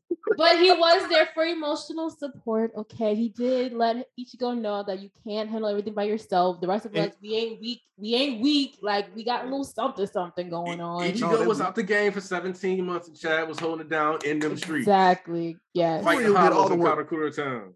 Ichigo did all the work. He said Uri. Uri did all the work. That's He did. He did. Hey, yeah, he did. I'll never forgive Jump for rushing the Kubo at the end there, because my boy Uryu deserved a bit more time in the sun. This is why I say the antithesis ability. I don't know why people are rushing Bleach, the 100-year war arc. I'm like, yo, Kubo's probably working with the animators to make that last arc better. That's what I believe. And I there's no way that they're not making amends in that last arc. Like there's got to be some amendments. I don't know why people are rushing it. 100. We got 5 months. It's coming on October. Most of that arc is great. It's like, for me, it was only the back end that got thank you. Yeah. Thank you. I was about to say like the last 15 chapters. That's it. 80% of that arc is legit, like just fire. Yeah. But yeah, then you get to the end and it's like, man, literally I got tired of this. I was almost talking about Baz B earlier, but we could talk about that. Oh, Baz B. All right. Well, that's enough about Child and Panda. Oh my god! But the art as usual. Like he's got 2 speeds. I don't want to do it, or I'm gonna overdo it. You can tell what the art. Yo, that is true. Boy literally takes his time, flesh out, curse energy, houses, explain his shit, gambling this, and then because the art in this was nuts. So Shibuya was looking kind of sketchy. It was looking kind of chicken scratch at times. I was like, oh, but I get it, But this was like, y'all gonna... This chapter was. I was like, this is dope. Yeah, I think his team is finally really hitting their stride with his assistants, and he's got a good system going finally. It's looking good. Yeah, because hasn't he been they've been sick, right? Because of their health. So I do, if that's the case, and I'm glad that they got more help with this. And what I like about this is that sketchy style is still here, but it's more controlled now, because if you look, it's specifically he taps back into that sketchiness for the punch sequence on page 12 and 13. Yes. Right. But it still then looks clean again, right again, when Panda's laid out. So It works for me. It's like it saves them time. It's like we don't need that much detail in this sequence. You just need to see somebody getting their ass whooped. Right. Like Maki. There's barely any writing in that. Like balancing the sequences right is the ideal. Yep, exactly. Pacing. And I feel like it's impressive when you can pull off pacing like that in this. So I like this chapter. This chapter was good. But yeah, his sister ugly, you're right. And this sorcerer is scary. Still on them looks. But don't hate me. Animal. Don't hate me with the transition that I'm about to do, because I'm gonna see how y'all feel. So I already hate it. It seems like we're good to wrap up with our JJ conversation. So let's talk about our Chad character of my hero Shoto that's finally evolving into the character that he is. Shoto Todoroki like that. You are not. That's why I said you might hate. That's why I said you might hate me for this transition. How do I kick you out of your raggedy? Don't throw it up here. You raggedy bitch. How dare you? Wow. That's what I said. Yeah, might hate me for this transition. I'm like, hey, it might work, it might not. But I think even Hori was like, look, I know I've been having him in the back. He even knows. Shoto even knows that. So he even acknowledged that too. He did say that. Shoto even knows. 2 chapters. He said, like, yo, he monologues it in this chapter. He did monologue his own behind, like, yo, I've really been in the back burner. You know, my classmates have been in the front, but they've been holding me back. But you know what? They're supporting me. I'm here in the forefront with them. I'm like, yo, Shoto, I'm glad that you acknowledge that you was a side character for all these time. Now you're becoming the main character. He didn't say that they were holding him back. He said they got ahead. Yeah. But guess what? They never left me behind, truly. And I was like, that's so sweet. Think about it, because I was talking about this on church today. When you hit provisional license exam and he fails, and they talk about, and Mira's like, we're going to be adding an extra exam for those of you that made it to the second portion and you failed, and then you immediately see Deku and Ida turn to him like with that smile on their face, optimistic, because they're like, yeah, you're going to pass then. Mm-hmm. And just like, man, the way that he was there for Deku when Deku was stressing out about what was going on during the overhaul arc. And he was like, nah, I think it's okay to cry. And was like, nah, man, you can have them feelings. And X gonna give it to you. Shoto looks I'm crying. No, literally, but not even that. I felt like Shoto was drawn even differently in this panel. Like he looked way more sincere. He looked more like chibi. I don't know, like he looked very much more, I guess alive, because he has normally deadpan face, but this, innocent. And this is a family matter, right? This is something that he, like you said, he has to do. It's like it's what we have to do with my family from what my dad's done. So, but then seeing how he's like, but I believe in myself, and I've been working on this ability and I've mastered it. Like, I loved it. I loved it. I love that change of, I guess, design for him in that moment. Man, I'll be honest. This chapter was like everything I wanted for this fight. To be honest with you, like my preference is I don't like when fights are too long. Sometimes fights in some of these shonen are just way too long, and I was actually worried that this was going to be one that was going to go like multiple chapters. But then I was like, no, Horikoshi, he's never really overstayed a fight to my knowledge, because I was like, Star Stripe, that fight was actually just as long as it needed to be. When they first fought new half-baked Shigaraki, that fight was about as long as it was supposed to be.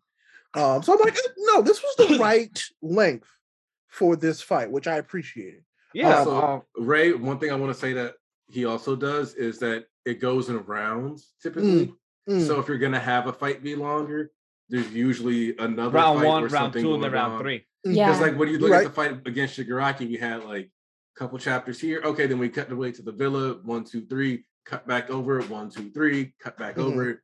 Very much like that. And that's how I felt with the end of this. I feel like, okay, so I think we're going to the main fight now. I think we're gonna just wrap it up. That's what and maybe come back. I was gonna ask you, Spicy, because when I saw your tweet, I was very curious of what you meant. Like, did you like it or not? Because I was I'm not saying confused, but I was like more intrigued of what you meant, because I was like, I actually like this fight, but then I want to actually, like, what did you mean by that? Like, I was pondering in my head. I probably should have came to a conclusion first before I tweet that, but I think what I just said, where it was like, well, what Aniki just said, where it's like Horikoshi does these fights in rounds, so it's like this fight may not be completely like over, but it is over for what needed to be done right now, so that we can go back to what's been brewing in the background with Shigaraki about to F these people up, you know, so let's kind of see. I want to get back to that so bad. Like, take me back there because they is in danger. Like, I want to see that so bad. This is not okay.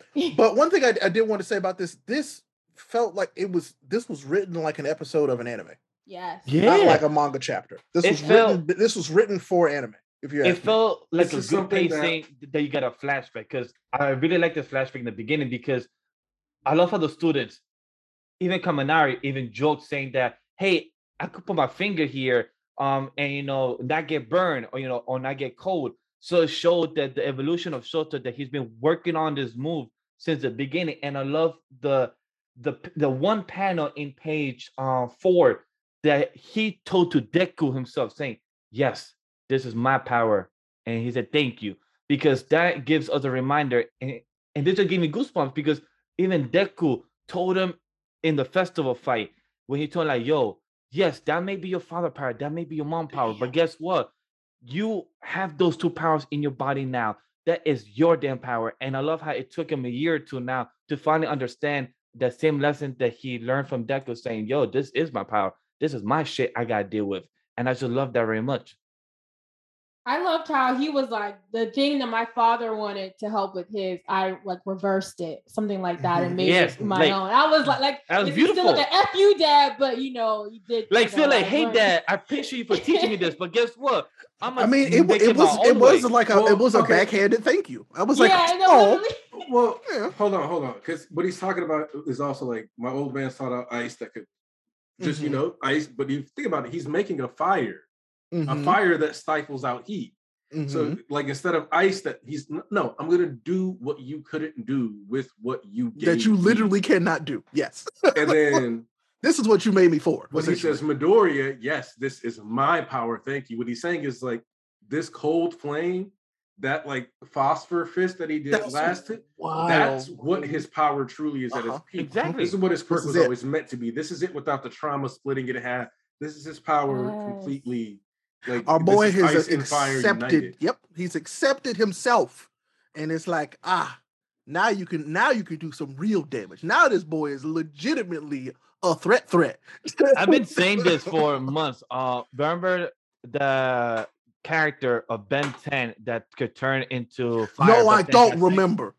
Are you talking about Heat Blast, or are you talking about Big Chill? Or correct. There's like 5 of y'all that watch Ben 10, and 2 of y'all are here. Okay. All right. So Heat Blast that turns into fire, but then got a cold, and then that's became an episode cold. Of Alien Force, isn't it? When he gets sick and he makes ice.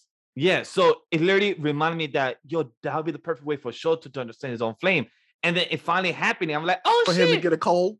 Yeah. So like, it's just dope to actually see it occur from seeing it as a child. So you know, some version of that, and but seeing it for Shota to finally understand that he could do it in his own way, like that was really dope as hell. It was a roundabout way, but you got there.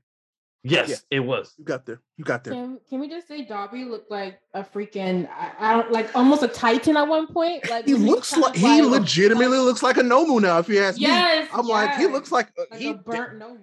I want this to like, so I hope, and this is just like a little thing for me, when we get to see this animated and voiced, that Dobby's voice changes in this, because I hope that he like reburns his vocal cords. Like there's a legitimate change in his voice. Doesn't Johnny Young Bosch voice Dobby? So if that's the case, then we might. I do not recall. Right. I just really hope that there's an actual change in his voice during this fight, because that'd be so dope. Also, because they talk about how he burned him before. Yeah. I want to address the choreography in this fight. Because like the way the action flows, this is probably like Horikoshi's action sequencing has genuinely been improving throughout the series. It gets better and better. And for some reason, it's easiest to see it when he's progressing with the Todoroki family because of the way he utilizes flame and thrust. Yep. But like, it fills the whole fucking page. Yes, bro. But like, it's not just that though. Because like, okay, specifically, let's go over to page 6 real quick. Well, okay, so you get the Icebound Crash, Cold Flame, Pale Blade. You got the slash, and when you go to the next page, it's continuing. You can see him like drifting off, and then he stabilizes himself with the fire. See, that's where the flames, and then he does a flip, and that's where the trail comes from, because he stops the fire because he stabilized himself. And as he lands, and you can see that part of his biceps and stuff completely carbonized and broken off, and he's Mhm. landing. So you got the impact letting you know like his arms are breaking apart. You can see his tibia or not. No, that's his own ulnar, radius or ulna, and then boom, hands on the ground. Like this sequence, perfect. It flows. Like I said, And then- it reads like an anime, straight up. It's just so smooth because I think Ray said it when he was on Shonen Ronin like a week or two ago, that the way Hori draws fire and the way Hori draws the whole choreograph of between these two brothers fighting with fire is I'm one gonna of the show it best ones real I've quick seen. because this panel right here, That's the panel I'm that saying. It John just right looks so there, amazing. whew, Like, I don't read Fire Force, so I don't know how they do it in the manga, like how good they show fire being used. But the way Hori does fire with Shoto, Endeavor, and Wadabi and everyone else, it just looks so well done. It just looks like it's just whole explosions just coming down from the ground, like Fun whole type of question. earthquakes. How does Dabi keep his hair with all this fire? His daddy, he got fire hair like his daddy. His hair just there. How he do that? He should be bald.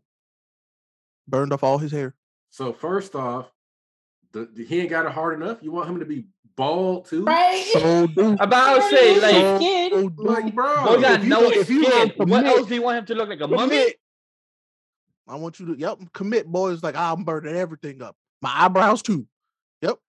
I'm like, boy, You I'm like, want boy, him want going no out like skin? AFO with no lining? Come on, man. Yep. Dang. Look at his hair. Look way too perfect. That's just me being dumb. Don't pay no attention to That's me. just But I'm the like, wow. family genes, you know. That's just the Family genes. That's just the family no. genes, you know. Like, you know. So I mean, got good hair too, you know.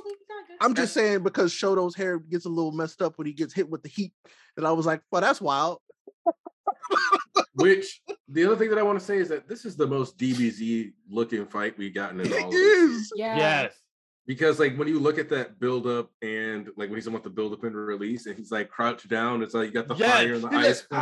He's basically got like the Super Saiyan aura, then he charges off. And then you got the big blast. Like he is kind of written. Almost all of Dabi's attacks look like Kamehameha waves. Yeah, exactly. I was thinking every time he like does draw like any of the Todoroki's, it is like that have powers. It is they all assume more of a DBZ type like situation. So yeah, it makes sense. Man.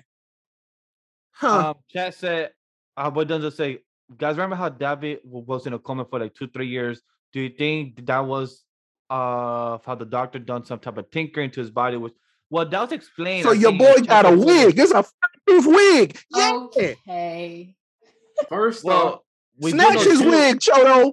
Did you know 2 or 3 his hair is ago, real because he really paid for it, boo. Oh my God. Kerr, bestie. Stop it. Stop it. I'm gonna need Shoto to snatch his wig.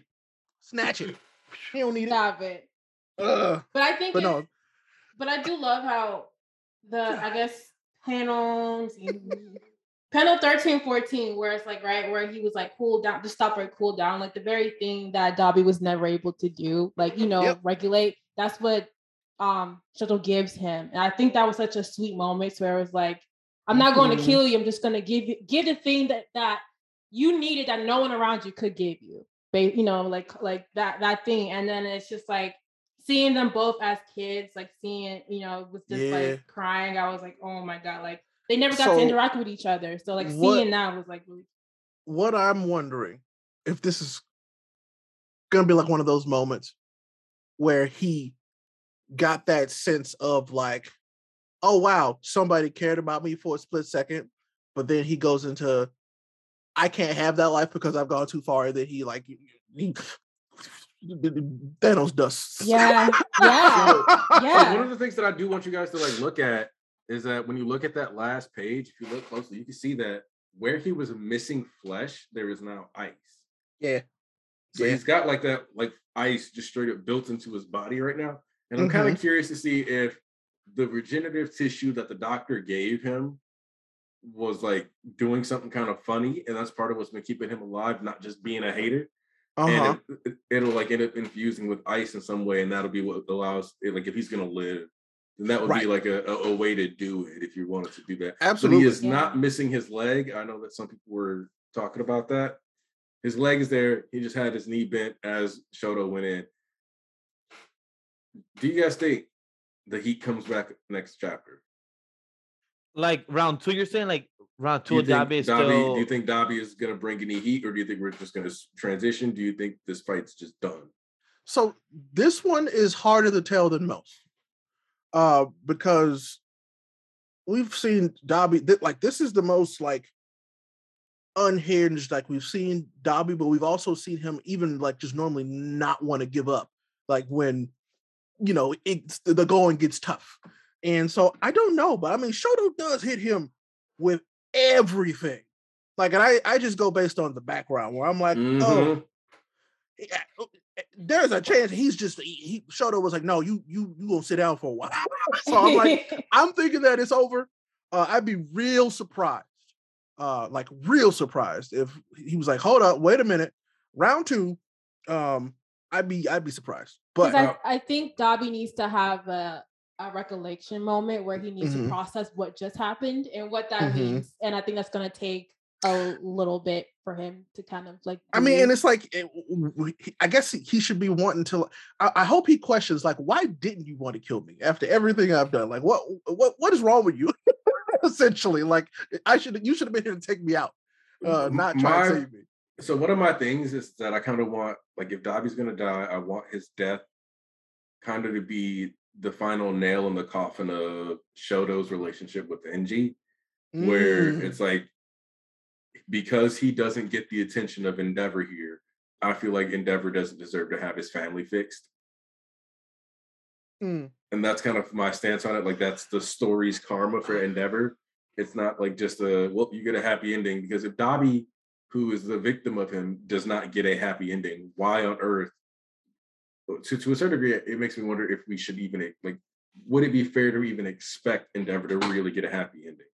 I don't think he does. Yeah, almost everything about his story and the way he talks seems to suggest that he does not expect a happy ending for himself, and that Hori does not expect a truly. But how do we say that Endeavor himself don't get happy ending? But how about the family, like his mom, his sisters, and brother? Like they might get happy. I mean, how do they get a happy ending losing their family? You know what I'm saying? It's like, it's one of those things where there's no, like, by definition for like what people expect to be happy happens. It's just like they survive. And I think that's what they've all been gearing up for, where it's like, you know, we got to prepare for the worst to happen, because I think like mom and dad both never made some really damaging mistakes. So they all come together as family because they're like, this is our family. We have to at least try. And I think by them trying, and then whatever Corey was to do with Dabi is just going to be that nail in the coffin of that trauma that they've all experienced, and to where they can kind of start that healing process. Because, you know, Endeavor's trying now, but the rest of his family hasn't yet. So, and I think bringing the mom in was really an important moment for that family, which I loved. Yeah, so we'll kind of see after this where they all come to play, because I feel like they might come in, but I don't know, because Wilds have that moment, but we'll see, because right now we got Shiggy going on. So we'll see what happens with that. But I do think it's going to be just a starting of a healing process for this family if they do have a loss, which I think a second loss out of that, because they've already lost him twice at this point. And well, because for me, Toya's dead. Toya dead. Oh yeah, he's dead. This is basically just a living PTSD episode. Like, so this would have to be them trying to like trauma. This would have to be them trying to accept Dabi as a piece of their family, to replace Toya, which I personally don't see it happening as much as they want it to happen. I can't see.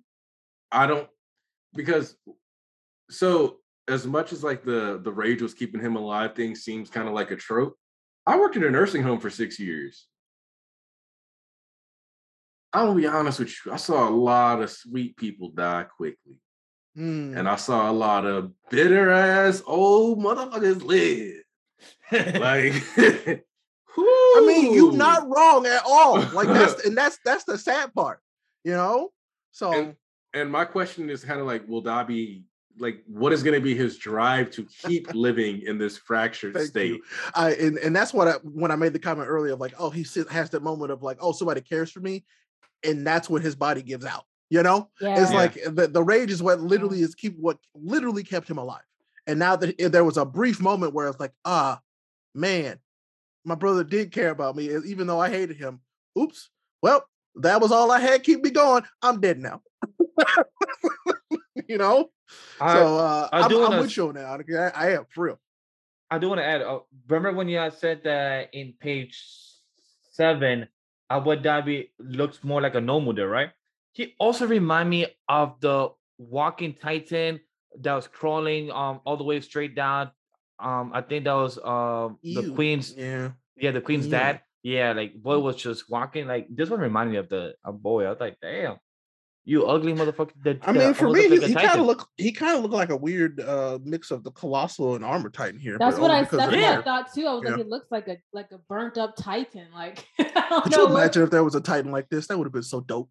Bro, no, a fire titan like this? I'm not, no, Ray. That would have been dope. I don't live there. I don't care. They're buying for my entertainment. Okay? I would ever will be like, hey, you know what? Instead of stomping in our delight, let's just throw a titan like a fucking atomic bomb. You literally have the colossal titan that throws atomic bomb, but instead of you burning shit and a bomb itself. That'd be dope. I'm not gonna lie. That would have been dope. And not my problem to deal with. So for me, that's dope. Yeah. See, what's funny is that you reminded me that somebody was like, do you think any characters in NMHA could deal with the rumbling? And I was like, maybe a healthy All Might. I would say Prime All Might, maybe. Maybe Prime. or maybe Prime Deku whenever he gets to his Prime Peak version. I don't know if that would ever happen. I'm gonna be real with you. Part of my thing is that like some of these people, I'm like, well, I guess technically like they could just carbonize the shit out of it and be done. Because now that I'm like thinking about how wild and like how powerful the flames from Dabi really are, I'm like, well, I guess technically he could just cook the things alive and it wouldn't be an issue, but it's too many. It's too many. But yeah, that's what I was like. In a rumbling, it's too many. That's why I was like, if we're gonna do a rumbling, it wouldn't be fair to just make one person. I mean, Death All for One Shiggy. Star and Stripe could probably do some big damage to a lot of them. He could. Star and Stripe could knock out, like, I guess Aaron. No. I guess before Aaron turns into Aaron. Well, I guess the way I look at it with Star and Stripe is she does that air thing and just starts picking up the Titans and just starts throwing them through waves. That's of true. That'll be a long fight. I think she could do it though. Because like, at that point, you just go bowling for Titans with Titans. Like, I don't know. But they're only in Japan. I miss her so much. I know, I do. Yo, I'm by the way, I love that character. I don't know why people hate her design in the manga covers too, because it's very much like Top Gun, like very much American comic design. I felt like when I looked at it. That's what the issue is that a lot of people are focused on, it doesn't look like sexy anime girl that I want. Thank you. That's what they're focused on, instead of being like, this is an artistic choice to make her look like the 1940s pinup calendar type. Star and Stripe will forever be one of my favorites. Like, you can do it. Like, literally like Wonder Woman back in the day. I love this is a grown woman adult. We don't have. Anytime I get the opportunity to talk about Star and Stripe, I would do it. Ray, we gonna have to. I totally get it. Like, I would love the cosplay as her though. I feel like that would be a really, really like fun cosplay to do. Oh my God! Approach his wife with a request. I am the one who have come to bargain. Like, I have come to ask something. Here's your clothes. I'm crying. We're just tonight. Goodness gracious. But no, I guess I want to talk a little bit more about that final attack. Because there's one thing about Shoto Todoroki that none of his classmates have. This boy does not hold back. No. Like, even Bakugo to a certain extent holds back. Bakugo this boy don't hold back. You don't even have to say to a certain extent, because if you look back at final exams, when Kaminari and Mina got excited because they were fighting robots, they're like, yeah, we're going to fight robots. We don't have to worry about killing people with our most excited. Bakugo was like, bitch ass nigga, I fight people every day without fear of killing them. Why? Because I control my power. It doesn't matter when I explode you off. I'm not legally explode you. Now what? But it shows how smart you are about quirks, because you know you can kill somebody with your quirk. It shows that you can actually murder somebody with your quirk of explosion of flames. So he's he wants to be a robot? I could go literally flame on. I can literally go 100%. And That's I love something how that a lot of people can't say. And I love when Shota was explaining his power, having a moment. But Bakugo was like, "I can still beat your ass, though, nigga. Don't get it messed up." He did say that in the background. He's like, "Don't think you still can." He's like, "Don't think you can beat me." No, what's funny? He said at the end. He said in the flashback because our boy Shota said, "Still, it's hard to maintain it very long." He said, "I will last longer and better than you, whip." He literally just trying to one up him. Still, he's like, I could still last longer. I'm like, although I'm gonna be frank with you. With Shoto at this stage, probably could be Bakugo. I think he could. That's part of why. That's hard to say. That's hard to say. See, this is why I'm really excited for whatever Bakugo has coming with this fight with Shigaraki. Because one, I do like the fact that if you remember one of the things that Bakugo said, man, why do we always get paired up? But one of the things that Bakugo emphasized before we got to this part, before we got to the Troy stuff, and was that, you know, being in drip mode lowers his, activity time. Like, you know, he burns out faster. Yeah. So him saying to Shoto, I still last longer than you, more than likely they've sparred or trained or practiced using their powers. Absolutely. Yeah. So it's true. And that's I wanted to kind of like let people, so like if you think about Bakugo in this situation, they put him in the best situation for what he can do. All the people that he's with are high maneuverability. Yes. So he can do what he needs to do without being worried about hurting anybody. You know what I'm saying? And they pair, and I love how Hori paired him with Miracle. Like the two like hot-headed characters. I was like, they gonna keep trying to one up each other. That's what he wants. And then in one of the like spin-off stories, he actually goes to he's like trained underneath Miracle. It was Bakugo. It was a team up mission thing. Team up mission. So I love that little like kind of like, you know, thing that her, because you were like, remember this happened. Man, I can't wait. By the way, I know we talked about it earlier, but I really want to get back to that fight so bad. Like I want multiple chapters of that fight. Like, my personal, what we were talking about in the church is I want Bakugo being the last man standing. Because I want him to get some time 1v1 against Shiggy. Oh, he got a debt to repay him. Yes. Oh, yeah, round 2 for that, or round 3 now. Where he's not holding back, because even when you think back to like the war arc, he used the lower powered AP machine gun, and then in addition to that, after that point, the only other attack Bakugo uses is literally the one where Shigaraki was like, "Yeah, I'm gonna go in. It's gonna be slick. I'm drift out. Watch out. Move out the way, Gran Torino. I don't talk to old people. No old dudes in the club." And he was gonna go pull up on Deku, and then Bakugo all the way up there was like, and now that I'm like way up in the air, let me just real quick bounce you into the ground with a gauntlet blast. That's the last. And like Shigaraki, like you can see him in the smoke. He's looking like, wait, what happened? And then that's what leads to him getting hit with that vanishing fist by Endeavor. Exactly. And that's how you get that sequence, and where he's like talking to him and stuff. So it's that's what gets me excited for this fight that you're bringing up. That if our boy Bakugo could get that 1-on-1, that we see him again, don't hold back, because they're in the air and with people that could move away and knowing of how Bakugo fight. And most likely he told them ahead of time, saying, "Yo, once I get the chance to go 1-on-1 with him, I'm gonna go full on. So just be careful with my grenades, with my flame and everything." So that's why I'm excited for Bakugo, and also for his shit talking as well, and for him to say out loud, saying, "Yo, I'm Dynamite Explosion God Murderer." I can't wait for him to announce that himself, saying that. I really hope he does get a chance to finish that sentence. That is not, that's one thing that I'm like, Bakugo, you are great, except for that one piece. My other thing about this though is, think about this: when those explosions come out, they're going to be the size of smashes. Yep. So he's basically just going to be blasting away limbs of Shigaraki every time he tries to get close. Which I'm like, so what I'm hoping is that he's like, listen, they brought me here to take you out with or without Deku. And so I'm gonna try and kill you this entire time. And that's the thing, is like, did you notice Bakugo got a new support item? He had that thing on his back. Yep, he got a cannon. Bakugo doesn't get Bakugo doesn't randomly get things in his costume. Like even the knee pads in his costume are specifically so that when he's fighting you, a war he machine, can just knee you in the face. The shoulder cannon. Can't wait. Like with the explosions. That's what those pads are for. To destroy people with his knees. Mm-hmm. Like, oh my god. Oh shit, you're right. right. That was on his back. Oh shit, you're right. I'm staring at that right now.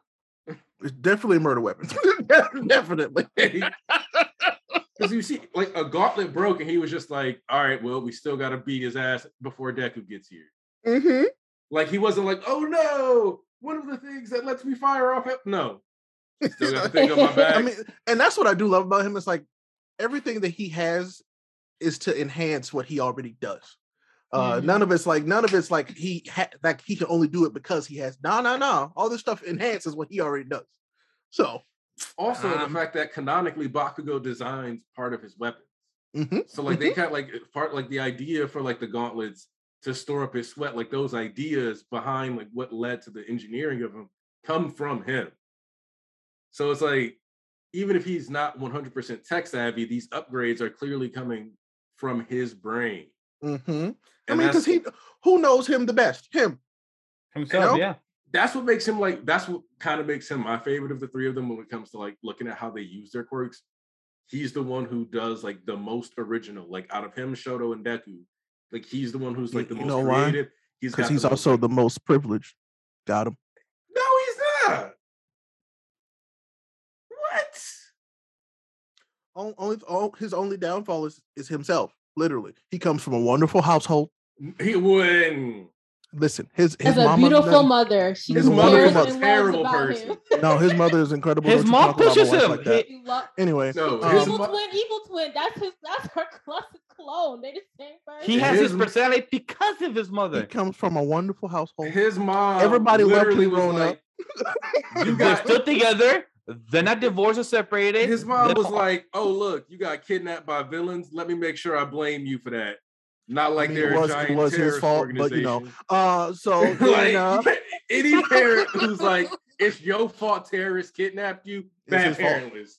No, I mean, bad parent list. I'm not gonna say bad. It was still definitely his fault. But anyway, everybody loved him. He had everything he needed in a space to grow and be is what he is now. I mean, Shoto literally came from the most abusive trauma, like full family period. Deku was he was an outcast. Which one is named the boy born with everything? Well, when we say the boy born with everything, we're talking about power-wise. He's got the best power, period. Wow. Oh, the boy born with everything is literally literally our boy Bakugo. He literally gets jealous by Deku. Just because he's behind him all the time. Like I think the jealousy of Deku really literally boiled down to the connection to All Might, if you ask me. I think that's literally what it was. That's all it boiled down to. True. He was so jealous that he was like, "You're working with the person that I love the most, and you didn't even have no powers." Because more than that. I mean, Bakugo's thing is that when you look at it, even if Endeavor is abusive, that is Shoto still having access to training and the best equipment. I mean, he was training with the number 2, period. Yes. Yeah. So like, and think about that. Shoto got into UA off recommendations because he's just from some wasn't no recommendation. Academy. He was like, "Y'all gonna take my son," and they were like, "Okay." Exactly. But like you talk about him all the damn time, might as well. But like I was like, just because like when we're talking about like so it's like Bakugo's stance on it, like the way from Bakugo's angle and way you look at it, Deku has the All Might connection. You can argue that would have pulled some weight and got Deku into UA anyway. Shoto, we already talked about this. Recommendations. How did Bakugo get into UA? I mean, because he was already familiar with his quirk when he was a child and just skills that kept going. Yeah, his skill. Okay. So like that's why when you talk about like what I'm saying is though, when I say he had nothing to stop him from being successful. He had no barriers to overcome other than himself, literally. That's what I'm saying. See, like I can see that, but I also will say that ultimately Shoto's barrier to overcome, whether his dad, like whether he ended up talking to his dad or not, Shoto's journey is primarily centered on him overcoming himself. Exactly, but which is why NG's art is culminating with him being less. What I'm going to say about that with Shoto is that there's still a chance he never got over that trauma, and the only reason why he got over it is because he met Midoriya. Yeah. And I agree with you said, Aniki, because why else would Shoto's reminding me of Momo, right? Like she also got in on recommendation and being like the top girl, and then in a moment when they were fighting Aizawa, she was struggling, and Shoto was there to encourage her because like that relatability, you know, in that sense. But he still had trauma. Momo didn't really have trauma. She's rich, you know. She just can make things. She just smart, you know, self-esteem issues. If you dumb with that ability, you're not making nothing, bro. I'm Momo's sorry. trauma is finding out that knowing shit isn't everything. Yeah. Yes. Like you have to be able to do the things that you know. When it comes to like the privilege talk, really my point is that Bakugo and Shoto, in my opinion, are equally privileged. Shoto has like the financial, social, all those connections needed to get into hero society. I don't know. I still feel like it was just the way that he was brought up. He was very cloistered. So like, you know, he didn't get to hang out with nobody from what it looks like. He's under socialized. That's so I'm like he's deprived of a childhood. And so that's why I say that the privilege is different. It just doesn't take away the other ones though. Like having he still has those other ones, but like, I mean, like what I'm saying is it only benefited him in terms of outward looking in. But like if you had to trade spots, I think anybody would have took what Bakugo had any day over what they had. Well, I would say Bakugo's probably middle class. So probably. Sure. Yeah. So that's not as big of a drop. Because isn't his mom a designer? No, both his mom and dad work for a fashion company. We don't know. I thought so. I thought they make money. They fine. They own a house. You see his daddy. That man is literally he is definition of working. That's a working dad. Man, his dad sucks too. Oh. I mean, his dad is like Midoriya, and I think that's why. You have to understand, I don't like Bakugo's parents because Mitsuki needs to recognize that her own hot-headedness plays into why Bakugo interacts with the world the way he does. Yep. I don't like parents who don't acknowledge that when their kids are the same as them. I hate that. Also, it's literally who they are. Yep. Mm-hmm. The whole I can't get behind any parent that's like a bad thing happened to my child. I'm gonna blame them for it. Like that's wild. It was still his fault. And with his dad, my issue with his dad is that dog, your household needs you, bro. Step up, do more. Actually, like influence your household. Get them to. He's scared of his wife. He does in his own way, you know, because he knows. I don't know. I think it's okay for him to be scared. I think of his that's wife. sweet. I think the dad is just a really sweet heart, and I think, like I said, like kind of like he reminds me of Daku in some ways. And I think there's enough balance in that household. Well, yes, we've seen Bakugo be high-headed, but we've also seen him be very sincere. Yeah, you know. I view them as like the perfect example of parents with good intentions that just ultimately just flub a bunch of just aren't actions. Good. They're just that's the definition of people who. You mean well. You love your kid. Yeah. You just don't not know. Good at this. Because when Bakugo came back, from getting Deku, and like the mom just like slapped him, and he was like, "Why?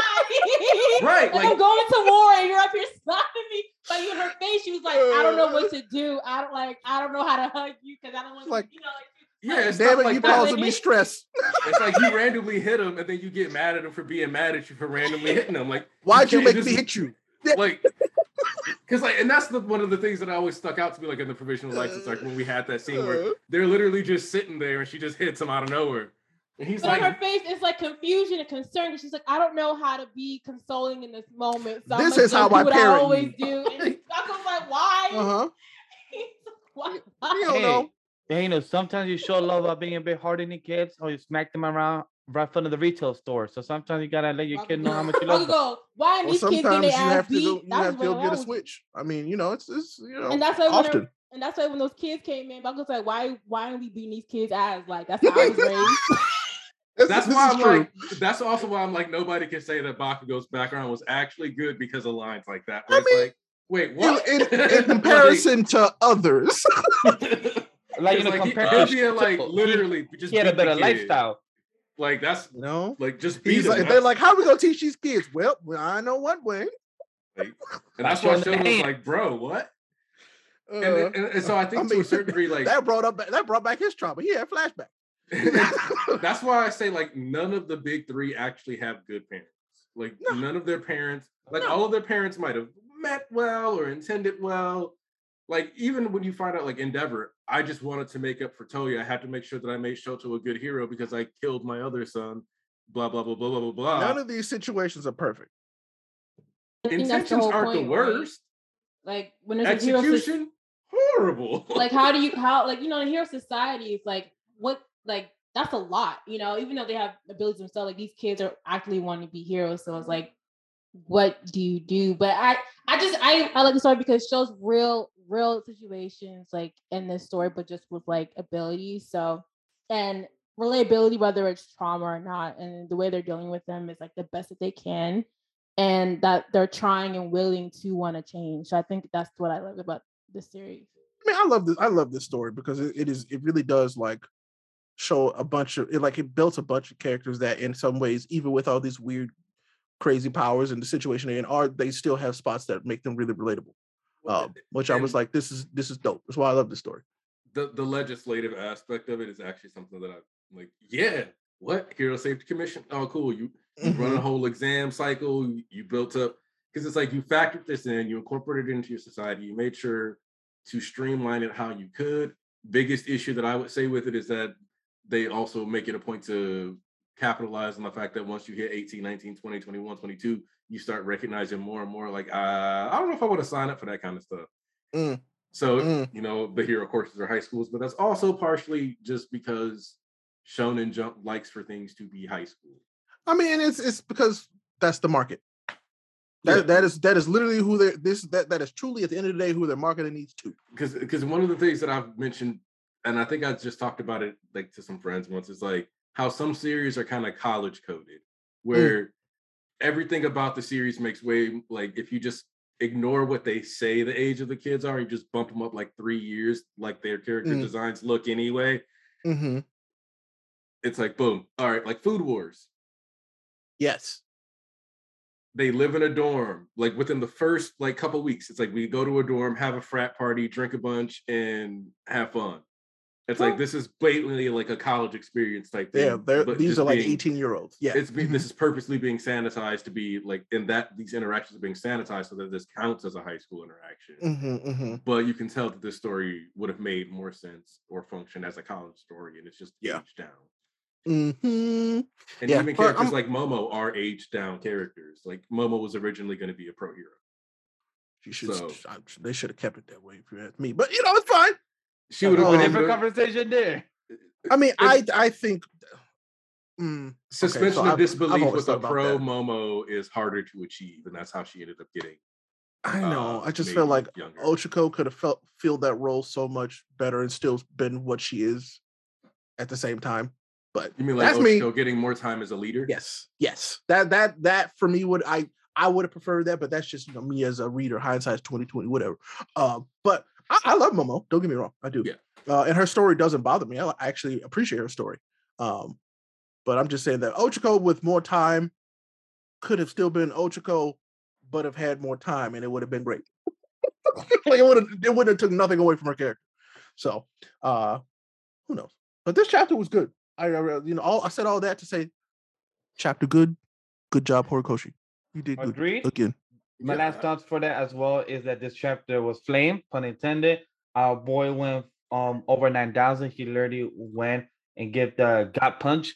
It's not like our boy Panda. He got punched, but he got a little toy alley. Our boy Teddy Bear ripped in half. But our boy Toya, he's still standing or on his knee. Who knows? We'll find out next chapter what exactly happens if he lost his limbs or skin. Or like Hori could switch and transition into something else, not like Gedget going from a different transition because he said, "Fuck yeah, I thought too much." But take me to where Mirio is, Horikoshi. Yes. Where is my son? Mirio is one of my all-time favorite characters. I don't know if I want us going back to him because I don't feel like. Look, I'm very worried. I just want to see him helping. Suffering because we have a fandom where people say things like Mirio should have gotten one for all. I don't give a damn about them. And I'm like, shut up! They don't deserve rights. Get my character killed. Shut up before Hori makes it a point to explain to you why he doesn't have it. I just want to see him doing his job, helping people. That's what I want to see. Yeah. I want to see him succeed in these streets. He's Yes. probably Aerie somewhere. I would like to see Spinner too. training, I would you like know, to they're- see Spinner Aerie Travis. and Miri are training somewhere because Aerie's been learning her power. I would like to see what's happening with Spinner for real though. No, Spinner is definitely being kept as an ace in hole because he was shown, but his location wasn't. He wasn't at the main spot. Right. Yeah, I would truly like to see that. Exactly what Annika said. Like that's something that was shown, but like these mangakas don't like to waste panels for a certain reason.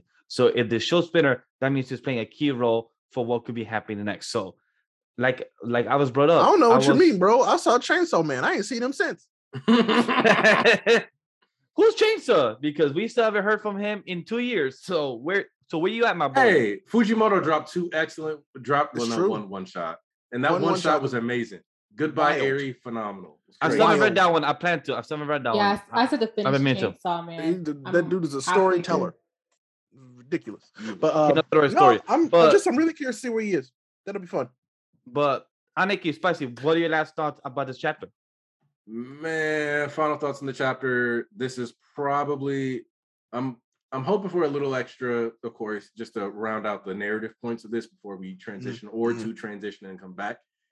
Definitely one of Hori's best chapters as far as action goes and like the choreography. Insane amount of art where it's very clear that, like I was joking about this, but in general, I'm pretty sure the delay for this chapter wasn't a break, but just we need to finish this stuff and then can work ahead on the next one.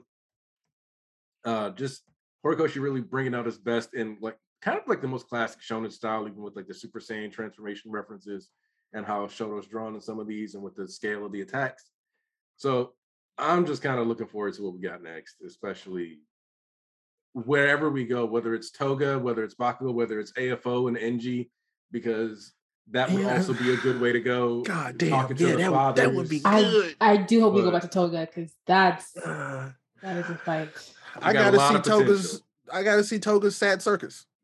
Yeah. She had hella Nomu with her. She had like 5 Nomu with her. She was rolling deep. Like she was ready for whoever come pull up. I mean, she had her own plan. She knew what she was doing. Yes, she definitely knows what she's doing. So that's a good point with that. Sad Circus. Oh my god, that's a good name. I would like it if Hori actually used that name. I was like, hey, Hori is listening to Ray on stream. Hori, don't be listening to me. I have terrible ideas. Like terrible ideas. A lie. That is a lie. You keep doing what you're doing, bro. But Spicy, what are your last thoughts of what would you like to see? Everything Aniki said. Like I think if we get a little something to wrap all this up with what we need to do with the Todoroki family and start getting into like the action right now, you know, because like the series is ending soon, so there's a lot of pin needles and a lot of things, and we're all gonna get to them. So I'm excited to see what we get to next. Awesome. So this was a wrap up for the Shonen race. What did you think? Oh, you ain't said what you think, sucker. I did. I thought I did. My fault. Nope. I enjoyed this chapter a lot. Yeah, I did say because remember I put the jokes. Okay, Flame On. It was dope to see our boy over 9,000 and just to see what's going on with. I was hoping you were gonna give it an actual thing. I thought you was gonna say some real stuff this time. Oh, okay, never mind. Okay, next Bash. Come on now. Hey, I gotta throw my jokes. I tried. Oh, okay. Since we trolled though, I do want to say Undead Unluck was great because I missed that part. Well, no, shit. Yeah. We were gonna get the chapter of the week, so I appreciate Alice for bringing that. Yes, we were gonna do the chapter of the week like always, but on a serious note, I am really happy to see the point of Shoto to see where he has gone. He was one of my favorite characters from the beginning. Fire and ice type of power has always been one of my favorites. So to actually see him evolve and using some fire and ice type of elements and use some science stuff in there, using your fire and not have it burn, but actually be warm and actually use it to cancel your own brother's type of hellfire, just like their father. So I love how each of the character has their own type of quirk, like their father, some type of big special move, but used in their own type of special way. So that's very beautiful. And I love how Shoto acknowledged of how he was in the back burner. He was the one out of his classmates not moving forward, but he was slowly studying there, and he finally got there where his classmates said, yo, come with us, come join us, and you finally got there with your classmates. So that's a beautiful thing. And our boy Ida, he must have been burning hot in that suit of armor Because damn, you was literally nearby there. You must be squinting bullets. He in the knocked the armor. other heroes out. The other heroes blazing was like, damn. They was like, hey, yo, they were like, this is hot for us. Like, you got this. I'm burning up here too. So shit, you got this. So overall, this chapter was flames, pun intended. Like I said, I'm glad to see Shoto up there with his classmates and up in the same boat. So that was great to see.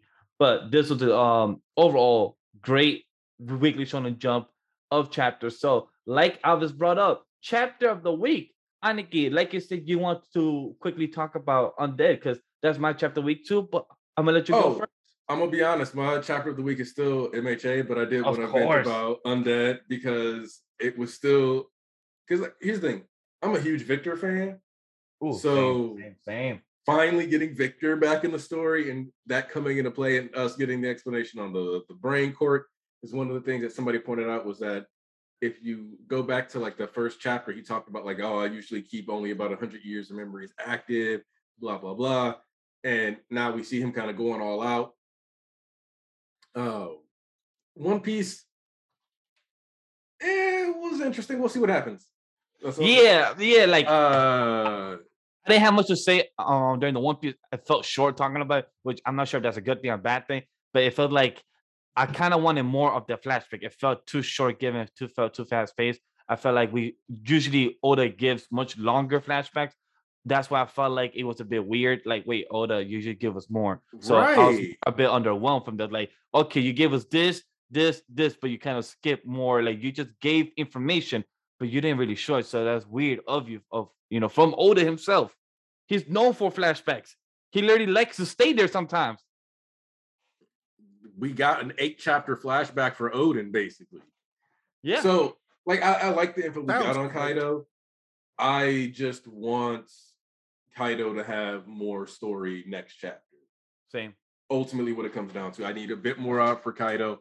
And then I was talking to one of my buddies, and we were kind of discussing, like, do you think the One Piece opening spoiled it? Maybe Onigashima is going to come alive.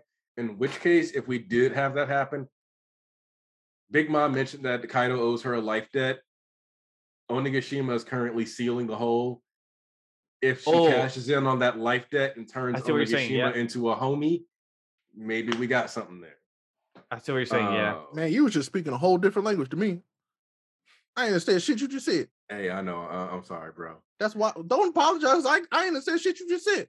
I don't know what's happening. Ayashimon, fun. I'm glad we got an explanation. We'll see what happens. Agreed.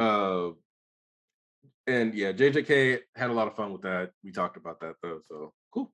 And Kaiju number 8, I'm glad Iharu's getting that moment. Yes. That moment between Reno, Iharu, important.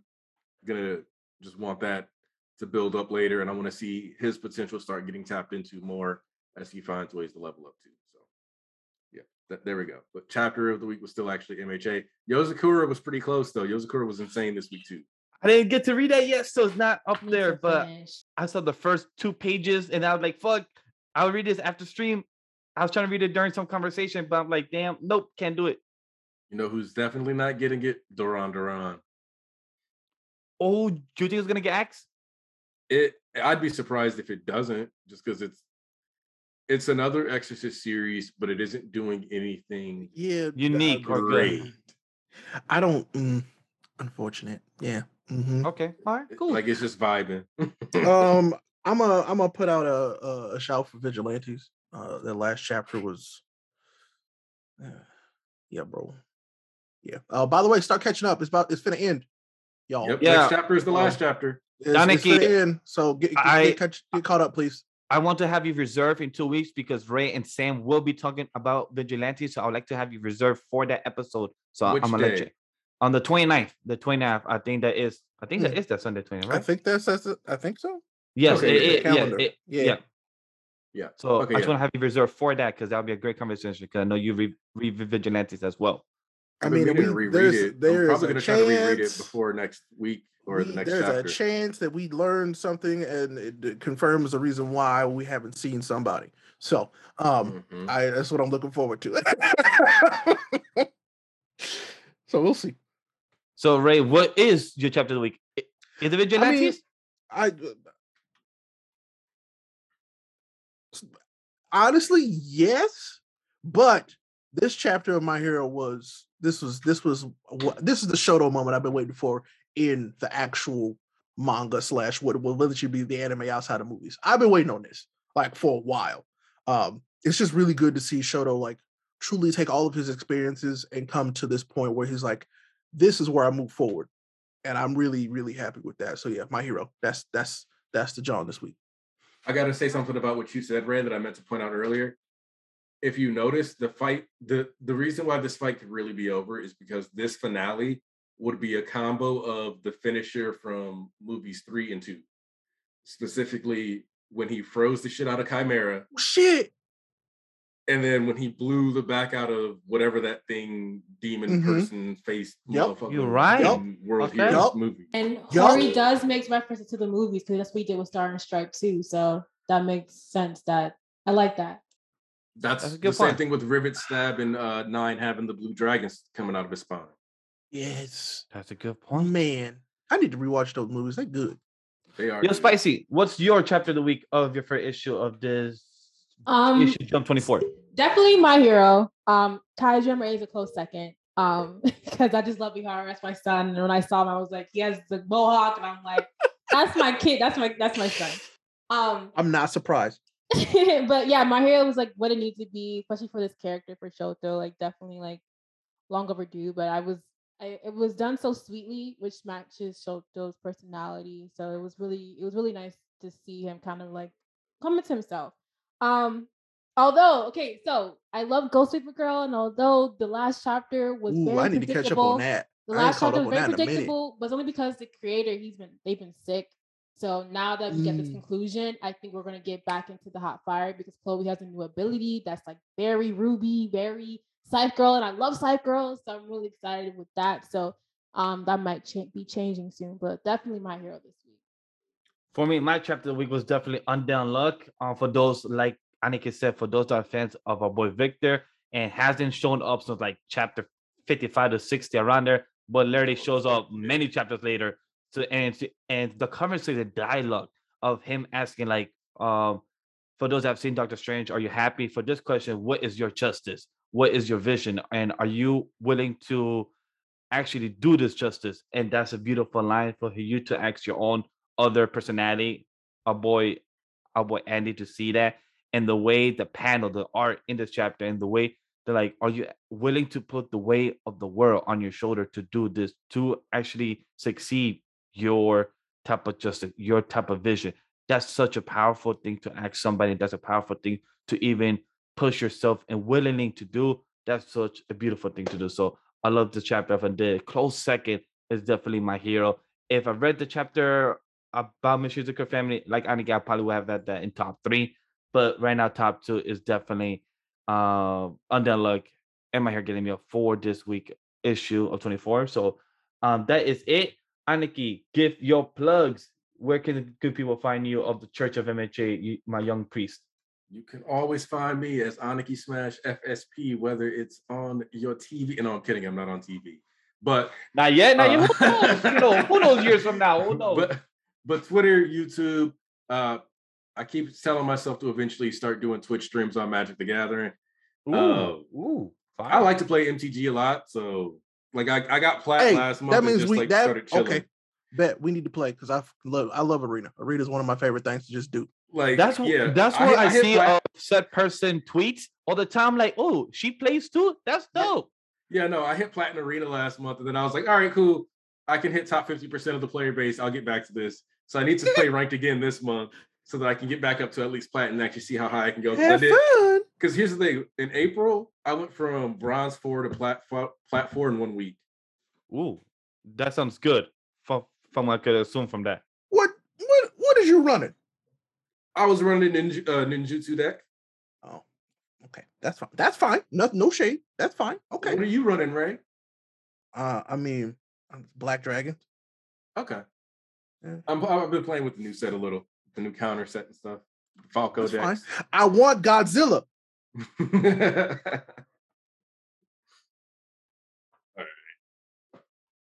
But yeah, so Aniki Smash FSP is where you can always find me. All right, Spicy. Where can people find you? Yeah, y'all can find me on Twitter, Spice Lady ENT.